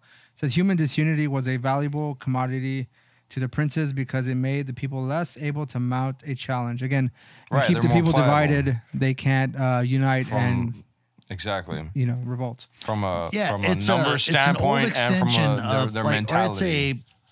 I'm making the connection here, but it's like why hunters and gatherers don't engage in warfare because they don't have the fucking resources to. Right. And that's what, and so actually that kind of fits because hunter-gatherer man was probably very good for the Anunnaki before they decided they could like fucking make them build shit for them. But even Right. that like kind of like stupid state we used to be in. Because with sedentism, you had increased population. And so that was where it got more complicated. sure. assume. And then you bring in the gods and monotheism or whatever. But hunter-gatherer man was probably really good for the Anunnaki because they were just fucking just stupid, ignorant of what's going on. Right, But yeah, they were too busy but with- also with from a surviving. control perspective. So like they could probably had like Or rather, those. caveman Roland's ancestor fucking moving blocks of fucking rounded stone onto a wall face they're gonna plaster over was because shit, beer brain's working. Fuck. I mean, if you want to Or, go to sorry, page the beer's 85, it kind of goes into detail from Machiavelli's, I guess, a quote. I'm not sure if it's a quote or a Oh, paraphrase. well, okay, we're gonna go back. We're gonna zoom forward a few thousand years then. Cool. Yeah. Machiavelli's great though. Like Regarding the way Jehovah or the custodial gods are manipulating humans. playing people against each other. Yeah. Yeah. Right. Okay, so it says the way to set about this is to win the confidence of the city, which is united. And so long as they do not come to blows, to act as the arbitrator. Arbitrator between the parties. Between the parties, I and was on then- the same page, right? Funny and when they come to blows, to give tardy support to the weaker party, both with a view to keeping them at it and wearing them out. And again, because stronger measures would leave no room for any doubt that you were out to subjugate them and make yourself their ruler. So I'm not going to read the whole thing there. But one of the things that we did this mention, Daniel, was that the gods using monotheism to kind of like fade themselves into the Yes. background. He says for a technique like this to be effective, To is that de-emphasize the the influence. the They can't perpetrator know who must the remain enemy hidden is. from view Yep. as the source of the conflict. Right. Yeah. And so the next page goes back into the David Icke stuff, but that 4 sentences is basically problem, reaction, solution. Right. Go ahead. So erect conflicts and issues which cause people to fight among themselves rather than against the perpetrator. It's one. Second point, remain hidden from view as the true instigator of the conflicts, which, before we go into 3 and 4, as we've watched this narrative as the custodians have kind of like faded into the background, like under the veil of like the brotherhood, under the veil of monotheism, under the veil of like as the long as state, they keep them all fighting amongst themselves or within the larger scope of those cultures, they can keep gathering resources. And, so the important part, though, that Machiavelli brings up that friendly sites that the custodians are good at is lend support to all warring parties. Right. Everyone believes like God is on their side, so. Right. And so the God on your side actually flows perfectly into that last point of be viewed as the benevolent source which can solve the conflicts. Like, be the good guy. Right. Like, I'm just a little impartial guy. I just want everything that's best for everyone involved in this. I'm not benefiting whatever. Let's sit down and I'll negotiate the terms of your treaty. Right. He refers to it as the factionalism between human beings. Let's see. The Bible states the custodian encouraged the factions they control to battle one another. Roll with that. Sorry, yeah. No, you're good. Go for it. All the while, the custodians have proclaimed themselves the God and angels to whom people should turn in order to find a solution to all of the warfare. This is a classic sequence straight out of Machiavelli. Fuck you, man. I see what you did there. Daniel, there was a quote on page 87 towards the bottom where it says, the way to keep fighting artificially alive is to create unresolvable issues, which can be only be settled by the complete annihilation of one of the opponents. And then by helping the opposing team sustain their struggle against one another by equalizing their fighting strengths against one another by, I said that already, and to keep the whole race in a constant state of strife. So they have to be in constant survival in order to... it's a constant distraction. No, and Bradley goes on, I think it's like a little later in this, in that same paragraph, but he's like, which reminded me of hunter-gatherers, but it's the best way to kind of keep people in control is to keep them at war and stuff, because every building is blown up, every tank that needs to be built, that's taking away from resources of overall prosperity for, the species, really. Right. It keeps them working. Whenever they destroy something, it just keeps them distracted and building shit that doesn't help them attain their spiritual enlightenment, really. No. Right. But it keeps them placated, or rather, just like I said before, distracted. So they've got to keep working. Maintaining their strength. And I was trying to read. Are there any other thoughts you want to give on this chapter regarding Jehovah? One second. I just wanted to read this one sentence that sort of summarized everything there. The more society engages in building war machines and fighting wars, the more the people of that society will find their lives consumed in tedium and repetitious toil because of the parasitic and destructive nature of war. I'm smiling because I basically just talked about that. You just read it directly, Roland. Yep. I know. Hey, I still want to. I want to take this shit out so they can see, hear the exact fucking quotes that we're all not just talking out of our asses. So this helps. But all right. Importantly, though, another direct quote from the book, though, once again, a Bramley italicized moment. Oh, where's that? So.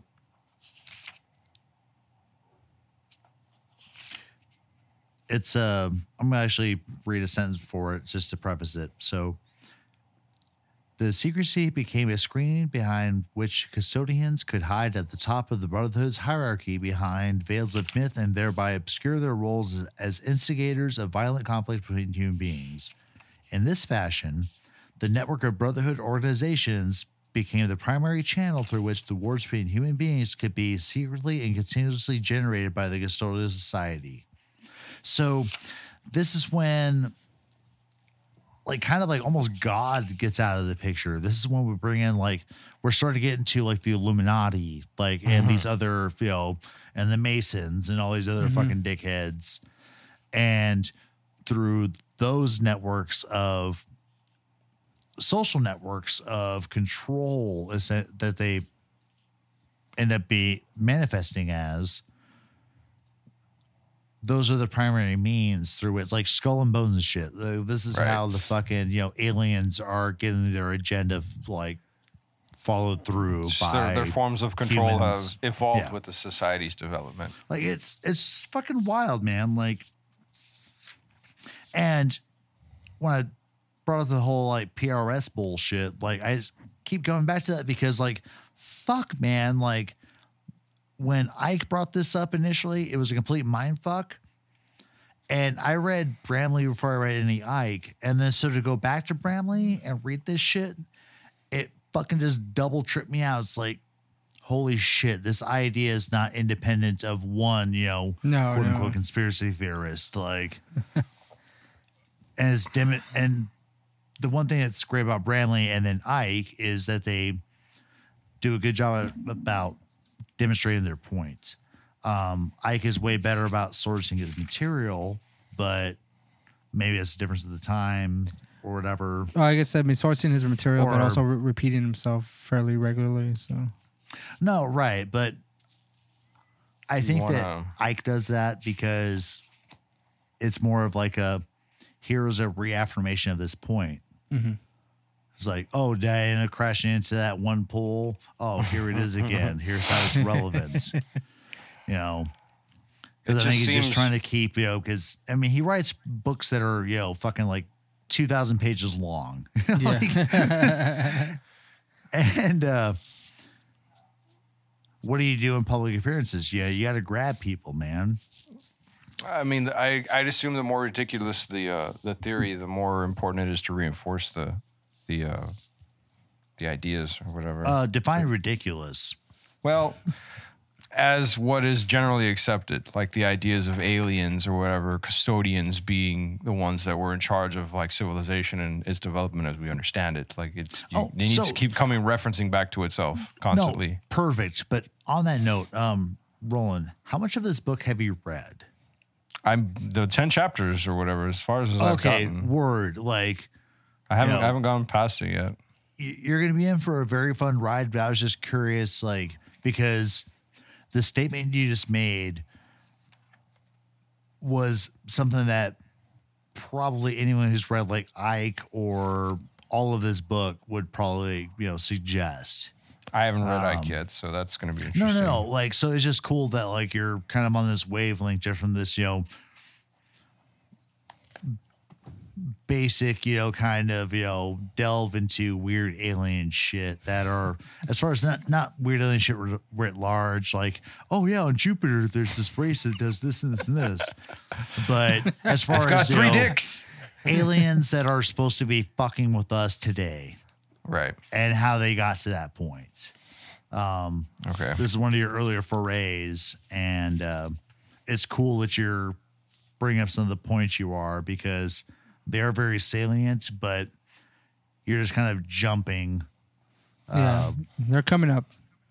Yeah, they're coming up, but it's just like your brain's already like where you need to be for this material, but you just haven't gotten through the material to understand, like, wait, we need a slow burn through this, buddy.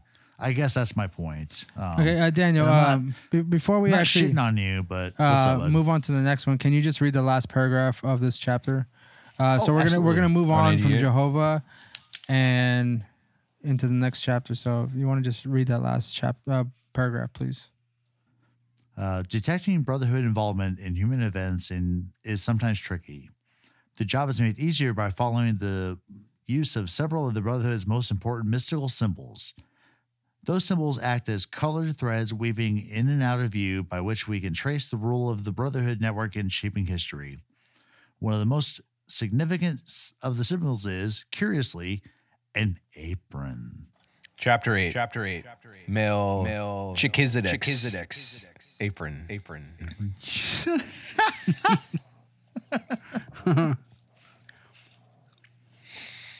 cover all our bases, all right? Fair enough. So in this chapter, he initially brings up Solomon, King Solomon from the Bible's fame or infamy, however you look at it. Mm-hmm. But one sentence that really bothered me in this chapter, despite all the other bullshit presented in this like 4 pages of nonsense, which he wasted, I think. This is one of those chapters could have been tied into something else. During the time he spent in Egypt, Solomon took instruction in the brotherhood. But that's all he said about it. And that's a big claim. Moving on to chapter 10 or chapter 9. Yeah, let's that's it. Shuffle along, don't worry about it. But is it just me just being super nitpicky, or is that problematic really for his narrative? Because he even talked about how Moses was on the he was a good guy on the inside of the bad guy's organization. But when it came to Solomon, he's like, oh, yeah.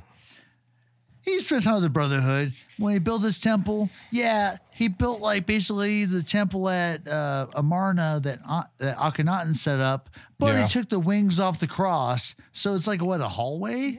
It's just a long corridor. Is it a strip mall of Jesusdom? Or Yahwehdom? I don't know, man. I really don't. I don't understand this chapter. Except for the whole part of there's symbolism that of the apron that ties into later groups. But then once again, lost opportunity. Where were the aprons in Sumeria? Where all this shit was supposed to start. Doesn't he refer to the fact that there's pictures of them with aprons on? But I think that refers to the Egyptians. It's Egyptian. Though, Oh, the Egyptians. All Egyptian stuff. You're right. Yeah, and even in the priests, so he could have had an aside, and so which makes me I didn't go back and reread it, but for the simple fact that he didn't even have a little aside going these aprons came up again in Egypt and in Sumeria or Babylonia. I would have taken Assyria at that point, but he didn't. Uh-huh. So it's okay, well. Then really with this one, he spends 4.5 pages on this chapter on the apron. Talking about the it's super short. And I wonder if it actually doesn't fit his overall argument because he's trying to tie this all back to the custodians of yesteryear, but he doesn't invoke any examples of aprons in the Mesopotamia region, whether it be later Assyrian or early, Sumerian origins. So I'm just getting to maybe hypercritical moment, with I did with Sitchin, it's just kind of wait a minute, you're making these claims, where are they coming from?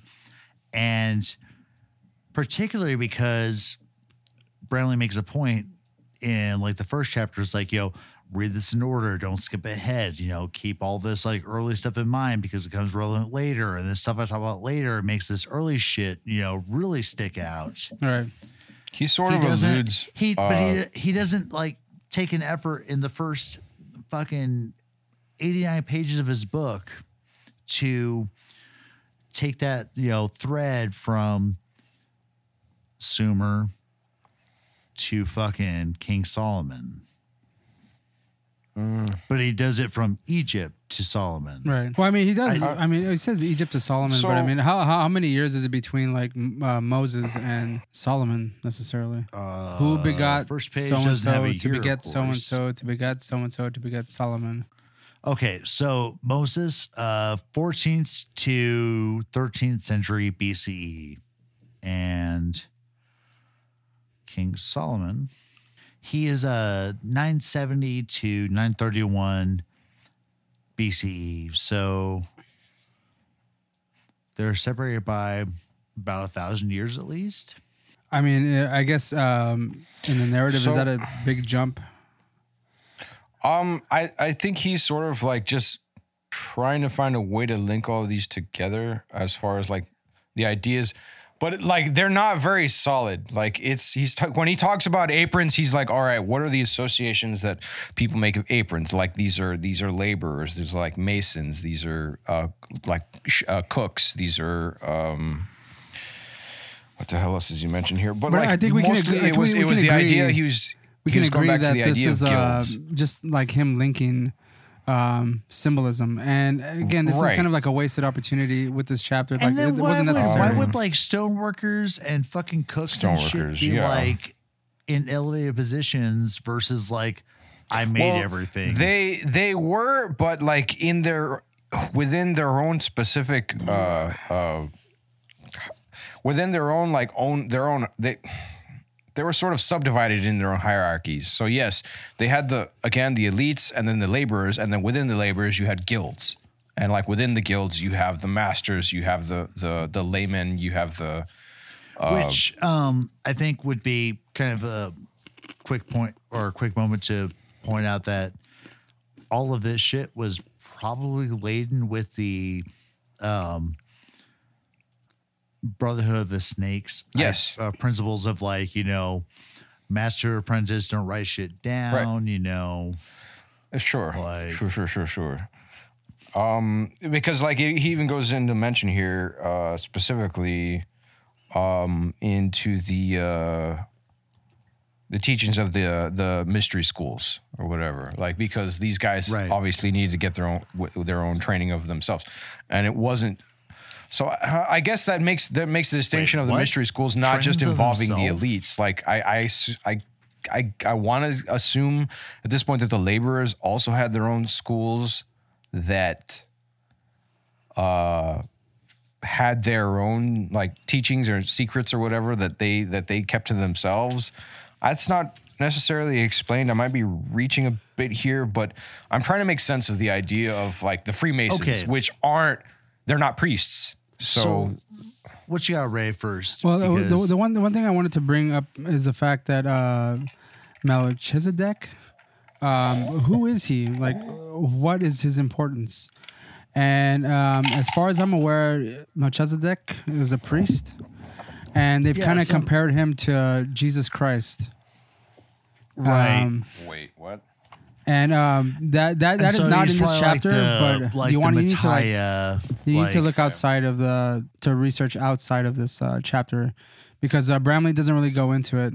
To be completely fair to this discussion of us being confused about like this chapter and context of this book, I want to point out that the first page and a half ish is devoted to architecture. Yeah. Then the last page and a half, so like leaves about 3/4 of a page of just nonsense tie-ins, but it's about symbolism of what people wore. So it's like he could have completely had a cohesive argument or discussion about like the architecture of Solomon's Temple and other sites that were maybe contemporaneous or earlier, and then just go like, oh, hey, here's the custodians once again influencing things. And then when it comes to the adornments of people, like, God damn it, dude. Like in earlier chapters, we talked about, how on Mars or the moon, there were supposed to be, those pyramid-like structures that looked like faces. Mm-hmm. But he talked about how like there were some that had like goggles on. So like, why not link that to Ishtar and all those figures? Wasn't it? It wasn't in here like how he was referencing Sitchin at that point. He referenced Sitchin, but like, what's funny is that he gives a great shout out to Sitchin because that's where you find those.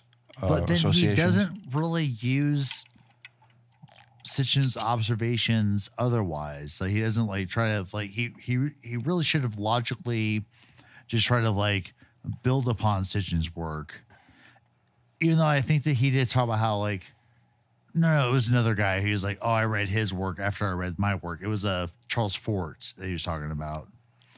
So he maybe had read Sitchin beforehand And this should have really been an extension. Maybe there's some pride involved where he was like, no, I want to do my own thing or whatever. But there's so much in this book that resonates so hard with 12th Planet that he should have ran with, dude. Like, the idea, like, Goggles alone, like, going back to Sitchin, you know, that's all fucking, you know, Ishtar, Inanna, and then later Diana and Princess Diana, who got sacrificed. But then Ike also takes that up too, because he also examines the figure of Ishtar and explores that symbolism through time. Like Bramley, I think, just kind of like jumped past some of the really meaty stuff in the early Mesopotamian belief systems that would have really helped his arguments along. Yeah, sorry I'm if just I'm babbling, but no. I'm just sort of like I am reading in making like the sense, sections we were aren't I? talking Like, about earlier that sort of reaffirmed the iconography of the apron and how it's just like, okay, you go back as far as the Sumerians, but you only reference the Egyptians on. Yes, and that was one of forward my initial points. So it's like, using you know, this like Bramley could have done a better this job image of like, you know, weaving with, that thread of his argument with those historical, because and like he's mostly prehistorical using examples. that he's mostly using it to reference the Freemasons here. He's not really like no, and so tying this it is one of to those moments where it's like, anything else. so Roland, you've read the first 10 chapters, and remember how Bramley talks early on how later chapters will make more sense when you read the earlier shit and vice versa. Sure. This is one of those moments. He's He's bringing the Masons in pretty fucking early. It's But frustrating. it takes him a hot minute to get into them later, but he does, you know, This could have really examine the shit. This could you have know, all been for one long, as much as he really did. This Yeah, whole kind chapter. of.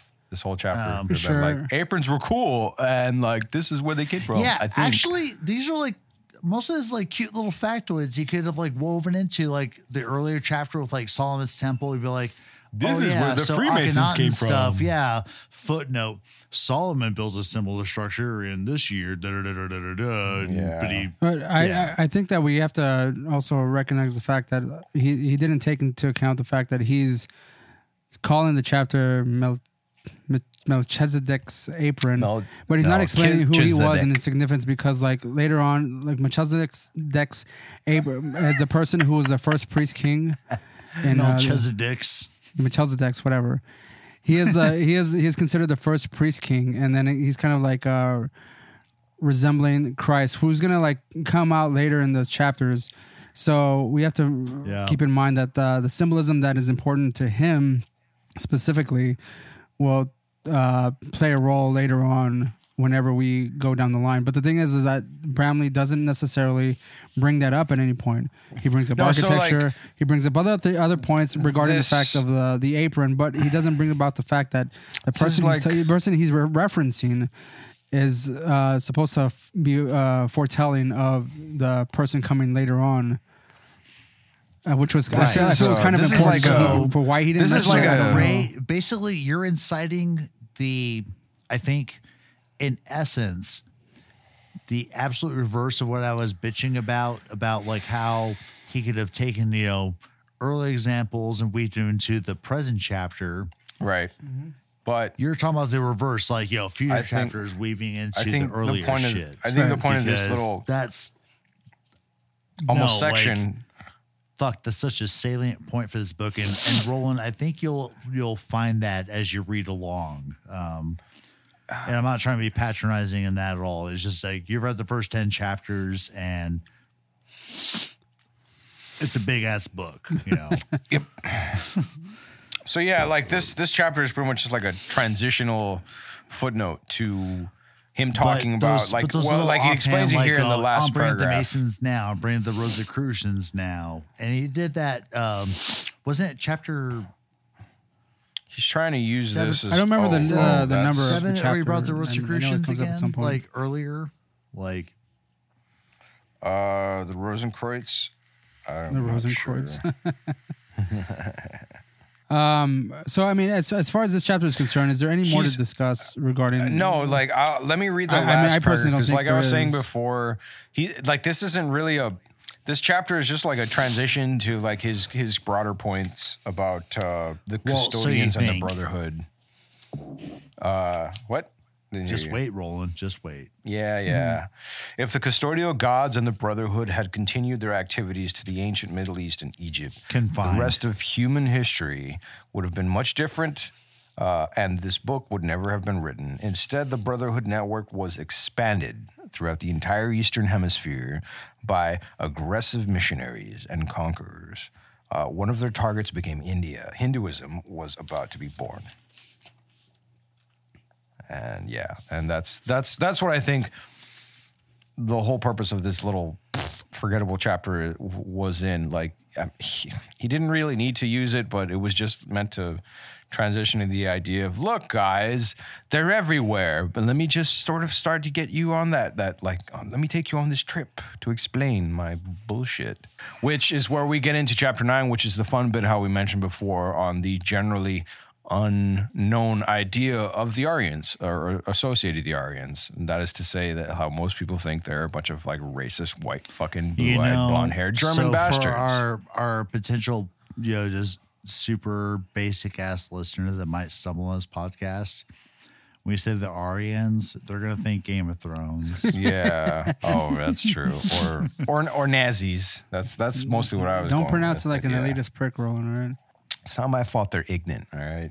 And like ignorant. Selectively. Ignorant. Intentionally ignorant. All right? Like, you got nobody to blame but yourself if you choose to stay stupid. All right? It's not my fault.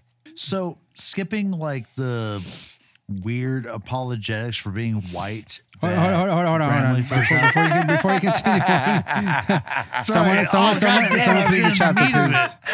Someone please say the chapter. Daniel, can you say the chapter, please? Why is that, Ray? Why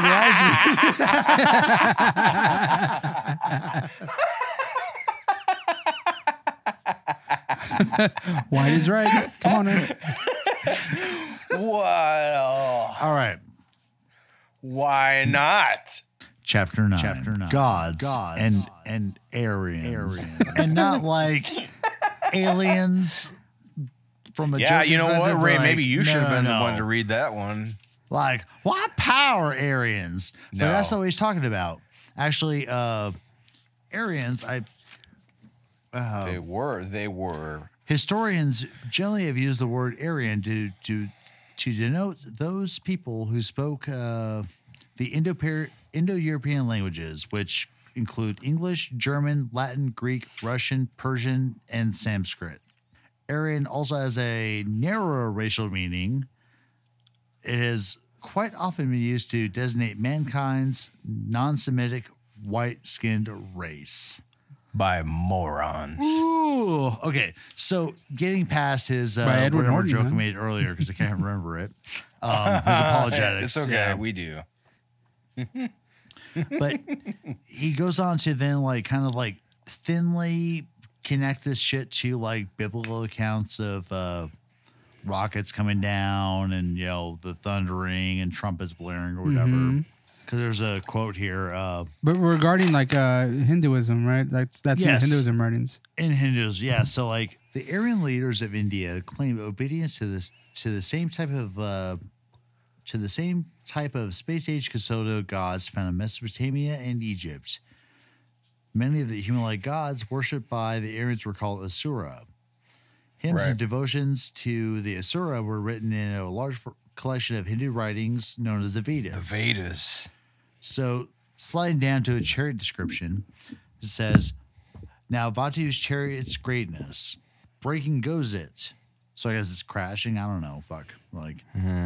And thunderous in its noise, to heaven it touches, makes lights lurid, and whirls dust upon the earth. So they're describing a fucking rocket. Right. But the next paragraph I think is hilarious. And I bracketed it and wrote just LOL next to it. The rest of the hymn describes wind in a very literal and recognizable manner. Mm-hmm. The 4 lines quoted above, however, seem to describe a vehicle which travels rapidly in the sky, makes a thunderous noise, emits a fiery light, and causes dust to whirl on the ground, i.e., a rocket or jet plane. So he's playing Shem. He's playing the fucking Sitchin Shem game here. What if it's a rocket, you know? Because like I just think it's funny because like okay, well, so by like, our I'm not standards, sure how what long else could this it be? fucking like particular like describe passage or set of passages in the Veda is, but if it's all about like the practical effects of wind, if 4 fucking lines are a little fantastic, maybe they're allegories or whatever. Like, No, it's literal. Impossible. Obviously. What else could they be talking about?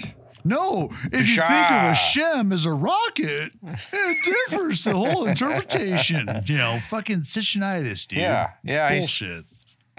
No, yeah. He's taking the fucking, like, I mean, he's cherry picking or whatever. Like, in this case, this is not a metaphorical fucking comparison. It's a literal one. So, again, this just sort of fits his narrative. So regarding the Aryans in this chapter, it does mention that other cultures, specifically like either Japanese or Right. South American cultures, They have a belief that reference like, white, they're made by like the quote unquote white gods or masters whatever. migrating to the land, and they're willingly giving up their possessions. Oh, okay. So, like, yeah, that has to do with the idea of like the original gods that they worshipped being fair skinned and fair haired, that sort Nordic of thing. And so when they, gods. huh?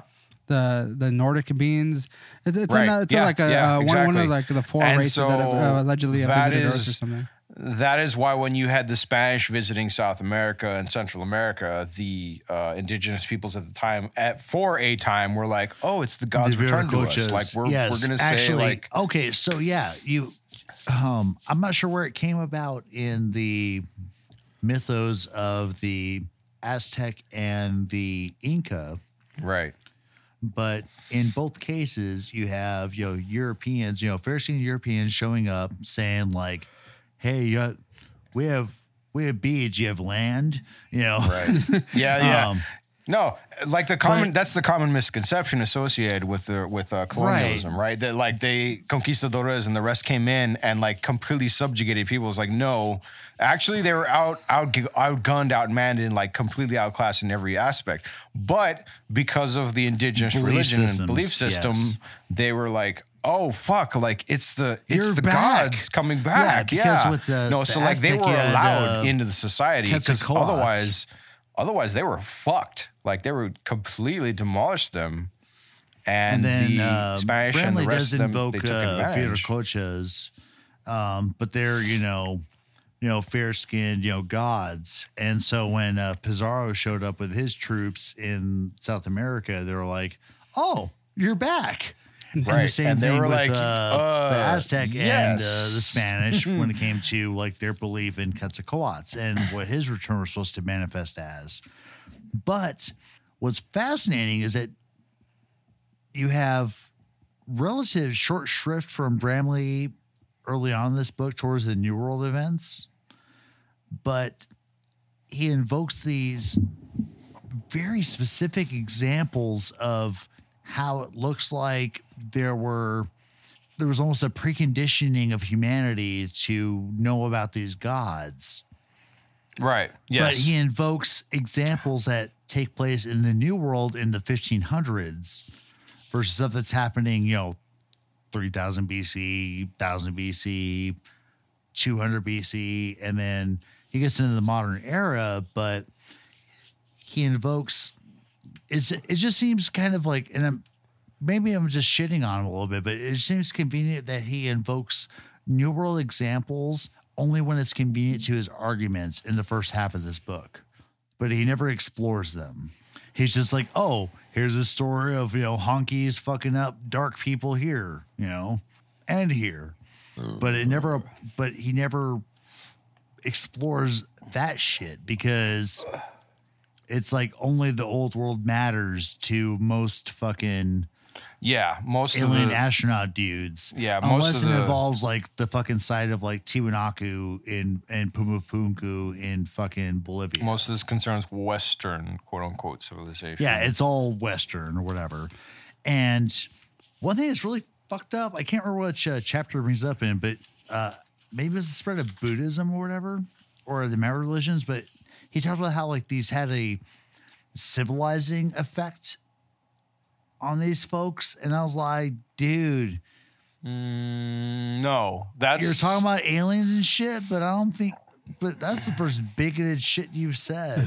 Yeah, actually, and you know what? Like that just reminds me of the same shit that Sitchin fucking talked about, where he assumed that the like ancient like South American and Central American folks were primitives and were or would have been unable to understand. They're incapable of creating like all these structures and stuff like that. Right, of like when he was researching or whatever, but I'm going to call it bullshit because like Sitchin, talk about how he spent years researching his work and straight up fucking in the Andes, fucking Max Uli was fucking around like in the 1919s or 1920s and shit or 19-teens and revolutionizing our understanding of like New World sequences and shit.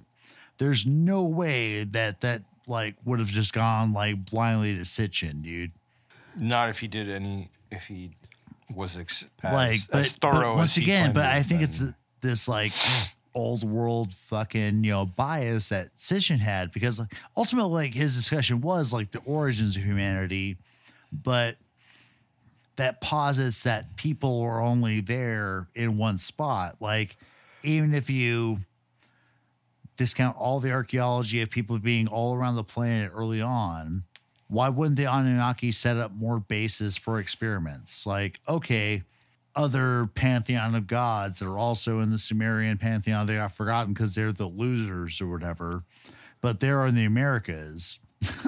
Well, do you think that it's quite possible? I mean, this has nothing to do with like necessarily this discussion, go for it, man. Like, but the fact that like there's been instances where people have come in and conquered other cultures and like destroyed their quote unquote libraries, that maybe like it expressed like certain instances where like maybe like the Anunnaki were setting up shop in other parts of the world, but maybe they just like all that information got destroyed. That's possible. Dude, Because there are plenty of examples like that. What if sorry, I'm so Andy-centric, but well, I mean, like even in the example of that. What if the Andes were a fucking, experiment by the Anunnaki where they're like, what if we don't introduce writing? And we still guide them or whatever, but like what happens if they don't have this one like almost universal or earthly universal way of communicating?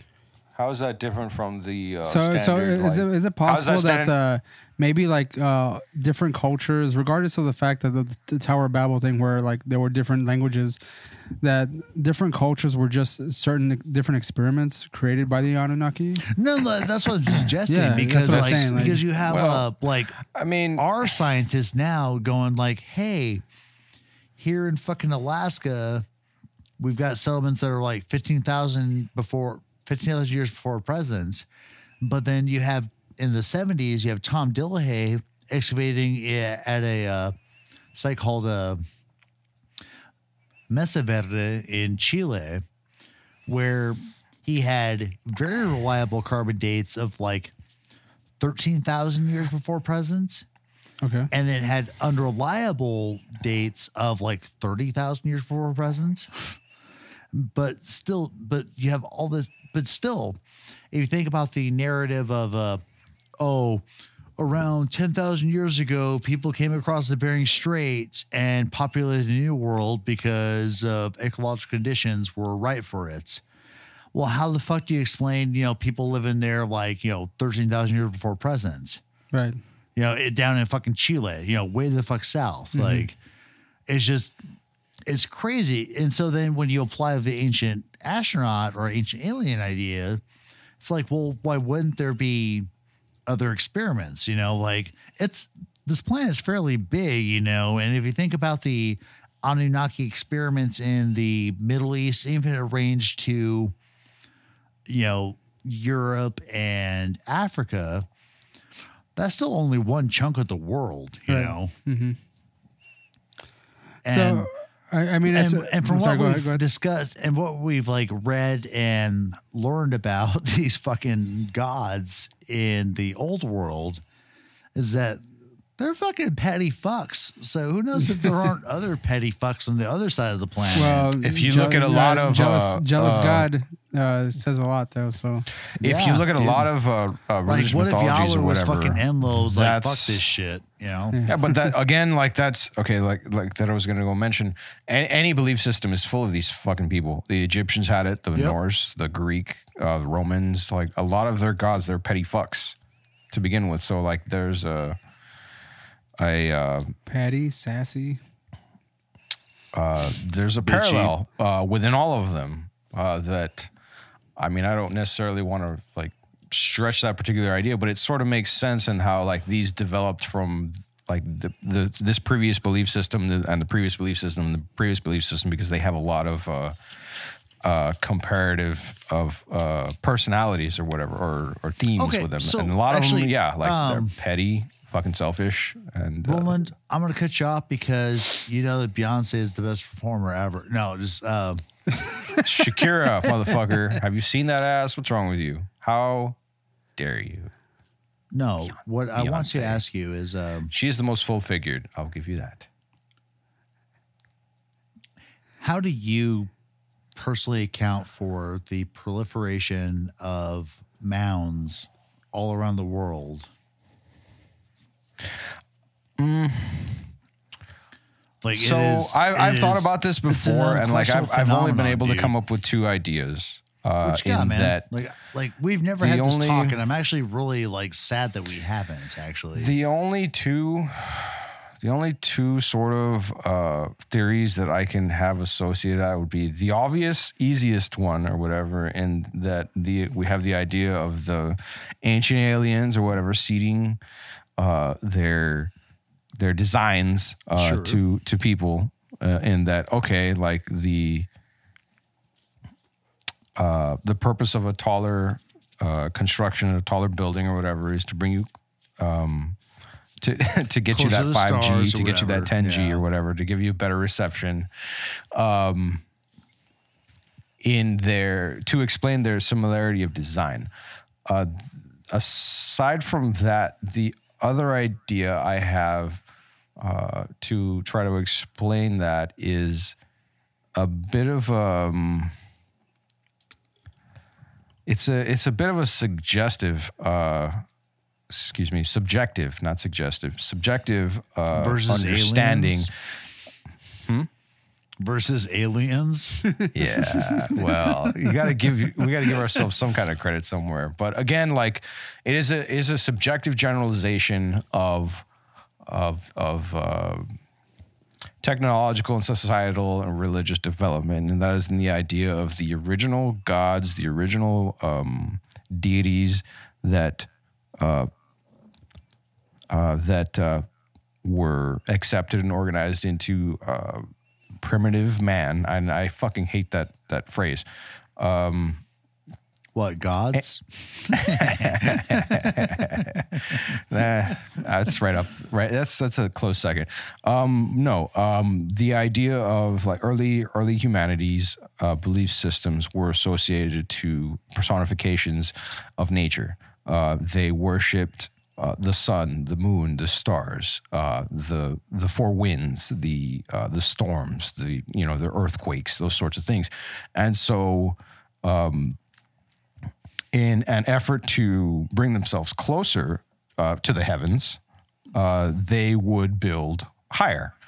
And so, like, where you have the idea of the Tower of Babel, right, where like people built a tower that was so high to bring themselves so close to the supreme God or to the gods that they were struck down for their blasphemy or whatever. And that is a sort of an extension to me of that basic idea that people would either build in two directions, and not necessarily a building down is a thing, but like they moved into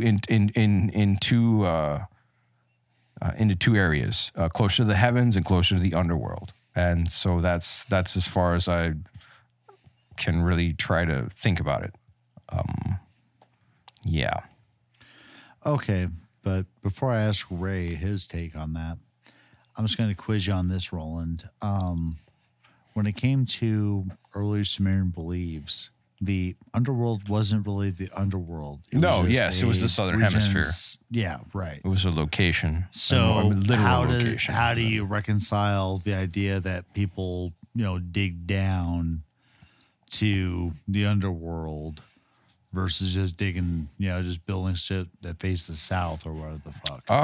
So I'm not sure if this necessarily makes sense, but it just kind of something that sort of occurred to me is that by the standards of the Anunnaki, by the standards of the ancient aliens, the religious connotations, the religious associations of the underworld were actually more locational, right? The southern hemisphere. Excuse me, not them. Yes, them. But the associations of people, which again were not literal. To them, they associated the underworld in a different aspect, because what they could see, and I'm sort of reaching here, but what people could see when references to the underworld or anything associated to that were shown, it was the Anunnaki. What they were actually doing, or what they were seen to be doing, was digging. They were digging down into mines and like taking resources and shit from under the earth. So I sort of see that as humanity's association to the underworld, and where they get the idea of like you go down, not a literal down, like in the idea of Ea and Enki, Enlil, but in the religious sense, in the mythological sense, they go down to get down into the earth to get down to the underworld. Dude, I thought you were gonna start rapping at that point, Roland. Actually, I don't have enough weed for this, Ray. All right, I think that actually Roland has read the 6th book in Sitchin's bullshit, and it was just like running off the top of his head, like. I'm trying to put logic into this, which is where like I obviously am gonna have. Roland, I'm just kind of curious, like where are you getting that from though? Like the fact that they're going down. Down like is south. Down thing. So right. I'm trying to extrapolate on what the Anunnaki did and what humanity believes, because when like the pharaohs, when like the laborers are looking out at these alien gods, they don't see literal beings. They see like something beyond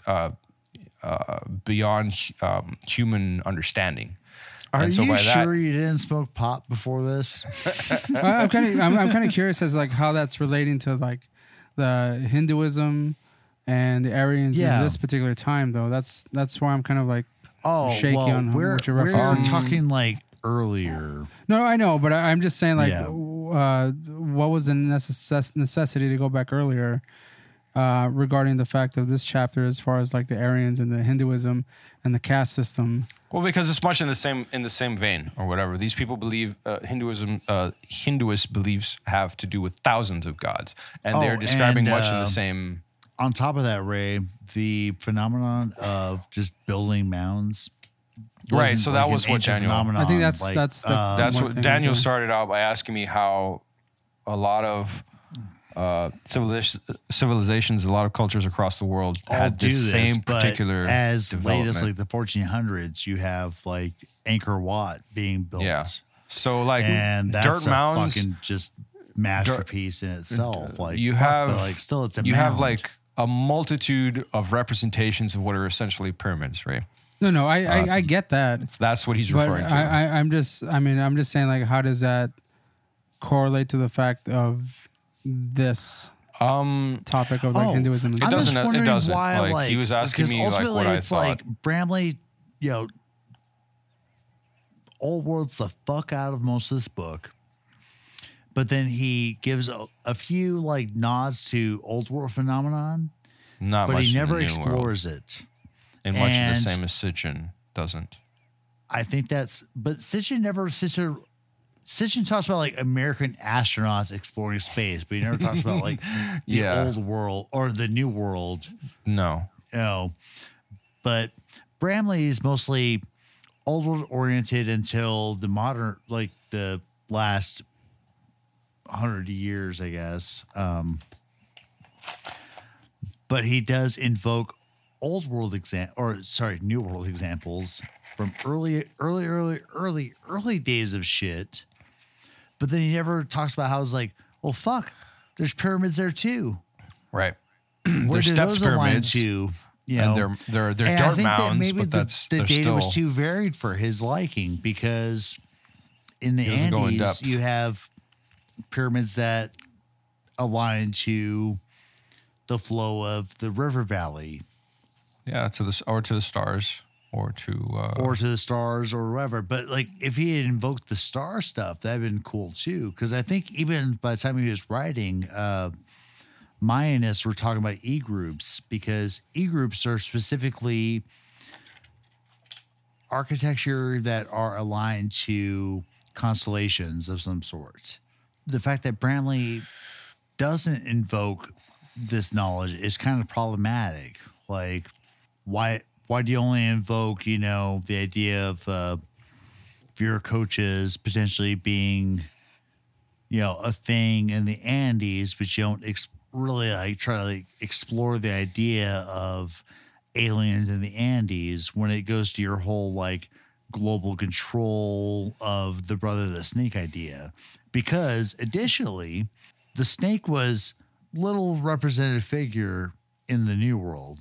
Psych, it's fucking everywhere. Yeah. You even have a Snake Town It's in fucking Ohio, everywhere. Which Have you heard about this site, Ray? No, I haven't. Where it's I believe it's in Ohio. It's called like Snake Town or Snake Mound, but it's Snake this Mound. huge geographic feature. Yeah. Where people basically took buckets of dirt and dumped them all in one place. Like the Nazca Lions or whatever in South America, Ray? You see a fucking Where you have snake. you see like Nazca, a bird, you see like a monkey. like, It's the instead same of, thing, but here in America. Incised, it's Braille. Okay. It's the God's Braille. Yeah, it's just like like I said, it's like the Nazca Lions, but here. And But you have a huge snake. It's a snake mound. Here in like, center town, dumbass USA. And you have fucking snakes all over the New World. And yeah, particularly in Mesoamerica and South America, like the winged serpents. No, I get all that, but I'm just kind of motif. curious as to how that ties in with this chapter. well, I feel like we went off. Like Daniel's trying. of- No. Well, yes, yeah. This is a bit of a tangent, but he's trying to address the fact that a lot of the ideas and a lot of the iconography, the representations that they mention in the old world are also in the New World. And are we knew also that here. early. Like, and they early don't go on. in. They don't go into detail. So it's a little nonsense. It's a little confusing as to why they wouldn't use this information to further Because reinforce. he's imposing this those idea ideas. of global alien control. Right. And there are fucking But he ample leaves out, examples, like, even if half he the just world. just kind of gives like asides throughout the book. Yeah. But really, for the first 100 pages, there's like 2 New World references, and he could have fucking ran with them like a fucking champion, just to make his argument so much stronger and actually demonstrate that, like, yes, this entire planet is fucking under control. But he waits till the last 300 pages of the book to really get into this shit. Spoilers. Okay, but as regarding to Hinduism and its how it plays a role in the Brotherhood. Right. We need to get into that, though. It's sort of through. Well, before we finish that, Roland, I just want to make mention of the fact that Hinduism, according to Bramley, a religion that was kind of, I guess, breaking away from the corruption or so of the Right, the exactly. Brotherhood of the Snake. I was exactly what I was about to mention. It is In Hinduism, there are references to gods traveling through rockets and all that other nonsense and shit, chariots and all that kind of battling the stuff. skies. Yes, And yes. there's they get back to published multitheism. translations from the International Society of Krishna Consciousness that describes planetary warfare specifically, and firing weapons with beams of light and traveling in spaceships. Right. And again, So- the characteristics of Hinduism also invoke reincarnation. Right. Which again Yes. comes. So it's like you said, Hinduism does sort of follow a bit more to the uncorrupted version of the Brotherhood, but it still has elements from the corrupted version as well within there. But the ideas of Aryans were reincarnation imposed, as according to Bramley, they imposed the caste system. Yes, they invaded the Yeah, area. they basically like the Aryan influence corrupted Hinduism. Indigenous where Hinduism. there was elements of spiritual liberation and strict adherence to doctrine. Right. And right. so Bramley incorporating said of those that ideas sort of brought that, them you closer to can't- the you uncorrupted can't- original tenets of the you Brotherhood. can't fucking, get spiritual enlightenment when you have strict But- adherence to doctrine or whatever. But Like, the corrupting influence of the Aryans is what introduced the caste system that I tried to mention earlier, and I fucking got it confused. But to this specific society is where it developed. In that, if you were born in the lowest of the low caste system or whatever, that's like you were forced to accept your role in life, and they use that as a way to control them, or rather the elites. Is it the Brahmas? I think were the Yes, the elite Brahmin class, priests, yeah. the highest The class, highest top, caste. They use this as a form of control to subjugate everyone else under them. In that if you want the highest caste, the Brahmas, were the ones that had attained near perfection or whatever. Like they had it separated into a system of nirvana, in that the people at the top were the ones closest to spiritual oneness, to purity, to what was it? The idea of being connected to everything, and it was the obligation of everyone else to reach that. Like that was the point of existence, to reach perfection, and the only way you could do that was to die and be reborn again, and hope that you got lucky and were born into a higher class. Yeah. If you weren't, it's because you did something in life that made you unworthy, and so you had to keep doing it again until finally you became one of the Brahmas, and then they were the chosen few or whatever that would obtain basically godliness or whatever, but in the idea of spiritual perfection. It was to be the not Buddhist physical. version of Nirvana. No, yeah, Right. that's exactly what it is, dude. That's exactly what it is. And so, again, like it jumps around where like they take elements of the original uncorrupted Brotherhood and sort of they get sort of muddied a bit by the materialism of the I guess the original Aryan belief system. They get away from some of them, like I just specifically mention that materialism. That's something that they get away from or try to, I think. But I forgot what they mentioned in here specifically about how they actually get it backwards. That the idea of perfection is associated to the accomplishments or to the way you carry yourself within life that will carry you on to a higher stage of existence, or rather a closeness, bring you closer to nirvana. But I believe the original beliefs of the Brotherhood were that it had nothing to do with what you did in life and everything to do with how you thought of yourself, of how you. I could be fucking it up here. I'm having a bit of difficulty with it because you are.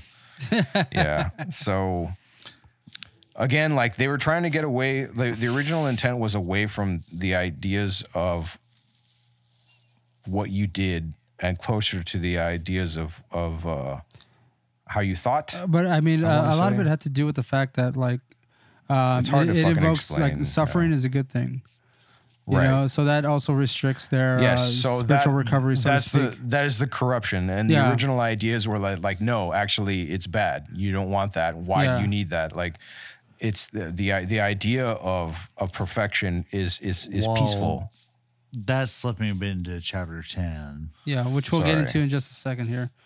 The one symbolism that Bramley brings up is the swastika. Sure. I guess regarding the Aryans that came through. But the swastika itself wasn't necessarily a symbol as we know it now regarding like a Nazi. As we in America know it now. As we in America know it. It's still a very prevalent in Germany, symbol within. I guess, right? I mean, they would know what exact figure too. It's all over here too. In Asian culture, it's still very prevalent and widely accepted as a symbol, disconnected from. It's a symbol of good luck and good fortune. Yeah. Yeah, and it's still very used. And what I find fascinating is that, okay, once again, New World, or ignoring the New World, but this was inconvenient because I'm not sure when it came about or whatever, or how it was introduced, but I think it was the Iroquois also like rocked the swastika as a symbol of good luck or whatever. But there was some native group here in the States that used that shit as well. And despite all the stuff we know about the swastika and all, it's not nasty shit. Bramley goes on to talk about how there's some researcher that said that, oh, well, the shape of the Big Dipper and Little Dipper is kind of like a swastika or whatever. So Bramley goes on to say, because of the swastika's frequent association with custodian gods, it may have begun as a symbol representing the home civilization of Earth's custodial masters somewhere within the Big or Little Dipper. And that's just funny, man. It's like trying to figure out where the Nordics are, or the fucking reptilians came from, the Draco constellation, or whatever the fuck, you know. The most important part of this chapter, I guess, is the lead into the next chapter we're going to talk about. I found the section that I was talking about, that explained the ideas of reincarnation and how, like, it was a sort of a corrupted version of the original Brotherhood ideas of death and rebirth. If you don't mind, I want to check it out or just sort of go through it here. I mean, it starts in 99 and 100, but like this one paragraph sort of goes through it. And like I'm not gonna like this whole section actually talks about just how you were mentioning before, Ray, how the castes were created and designed as a rigid feudalistic social order that they used, just to sort of control everyone. But so Hindu reincarnation beliefs accomplish two other custodial aims. Hinduism stressed that obedience was the principal ingredient, bringing about advancement to the neat to the next caste. Excuse me. At the same time, Aryan beliefs discouraged people from making pragmatic attempts at spiritual recovery. The myth of spiritual evolution through a caste system hid the reality that spiritual recovery most probably comes about in the same way that nearly all personal improvement occurs, through personal conscious effort, not through the machinations of a fictitious cosmic ladder. So that's what I was trying to sort of get through. It wasn't in that like your outward examples and efforts within life mattered so much as like the personal development that you were supposed to undergo yourself to bring you closer to the original ideas of the brotherhood, idea of nirvana or whatever. So yeah, that was just my garbage. If we're gonna lead on to the next chapter, the fact that the Hinduism was kind of taken from the title of the next chapter, a maverick religion, being something that kind of went away from the overall controlling aspect that the custodial gods had on human beings into more of an individualistic kind of like spiritual enlightenment kind of situation. I want to read the last bit here. It's not the whole paragraph, but it is just a bit of it. It says, maverick religions are those which have been broken from custodial dogma and have attempted a practical or scientific approach to a spiritual salvation. Although no maverick religion in the past brought about wide-scale spiritual recovery, they nonetheless kept the hope alive while perhaps pointing out a few steps needed to get there. So we're going to move on to the maverick Sucker's religions game. here. Chapter 10, right? The Maverick Religions. Okay, so Bramley brings up 6 systems of salvation, and he says that there were similarities to Buddhism. Oh, sorry. He invokes Buddhism once initially because perhaps the most significant of the 6 systems, because of its similarity to Buddhism, was the system known as Samkhya. Samkhya, yeah. Sure. The reason system. Reason. There were the doctrines attributed to a man named Kapila, origin unknown. Yeah. But they said like maybe around like 550 BC that he was fucking around. When did Buddha do his shit? I know it's brought up, but I just don't remember like the disconnect in years for that. And according to Semka, he teaches that that each person is such a soul, and that every soul has participated in the creation and or perpetuation of the primary elements which constitute the material universe. And that souls then created the senses with which they perceive those elements, and people therefore had only themselves, not a god or supreme being, to applaud or blame depending on one's perspective. Buddhism, to answer your question, Daniel here said it was established in the year 525 BC by Indian prince Gautama Siddhartha. So pretty close to when Kapila or whatever should have been doing his shit. Mm-hmm. And an author, Sir Charles Eliot, describes Semka belief this way. It says, suffering is the result of the soul's being in bondage to matter. But this bondage does not affect the nature of the soul, and in one sense is not real. For when souls acquire discriminating knowledge and see that they are not matter, then the bondage ceases and they attain eternal peace. Right. So it was, again, ideas going back to the original beliefs of the Brotherhood and away from the custodial forms of subjugation. But then here at one point, it's a footnote, but then it's like, Bramley, aren't you helping the gods of Eden here? So up above, he's like quoting some other people, like souls are infinite in number and consist of pure intelligence. Each soul is independent, indivisible, unconditioned, incapable of change, immortal. It appears, however, to be bound in matter. Footnote. Common sense tells us that there would be a limit to how many souls existed. Infinite may mean a number so large as to not be counted. Like, doesn't that whole disagree with the whole idea of we're a part of infinite mass, we perpetuate the universe, like, wouldn't it be just boundless? You think that's maybe like just the human brain not being able to comprehend what infinity means? But then he's like talking about how like humanity's dominated by fucking aliens. Like, that's fantastic as well. So it's like, I just don't know why he's like shitting on the idea of like some earlier writer talking about like infinite souls or infinite existence when he's trying to argue that same point. It's fucking funny, man. And next he does bring up, he starts talking about the building blocks of matter, which are atoms, and what makes a type of atom different from another. Physical matter as far as solid. He goes on to like 2.5 pages of talking about like, so, and he brings up like he spends like almost a page and a half talking about like examples of like, oh, well, if you took a atom of this and you made the nucleus size of a marble, then the closest neutron would be like 8,000 miles away. And it's all adorable or whatever, but then it's like, it just reminds me of this meme where it's like, okay, since atoms are mostly made of empty space and technically like atoms do not touch other atoms, you have technically never touched anything in your life. Yeah.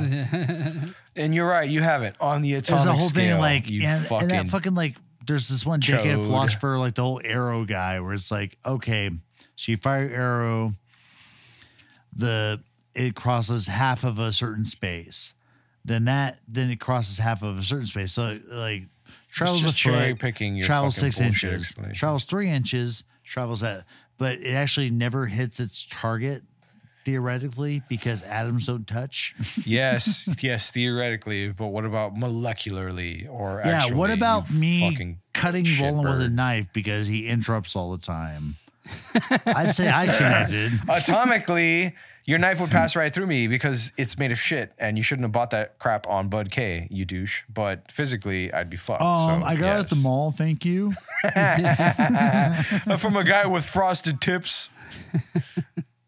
Well, that's where the quality is. It's in the frost. One of the last things I want to do here is compare the custodial and maverick religions. Basically, we're going to just read off the chart here. So, which if I could go before you go that route, though, yes, please go ahead. There's right before the those examples, he talks exactly about like the original form of the Buddhist description of nirvana and I guess what ended up becoming a corrupted form, right?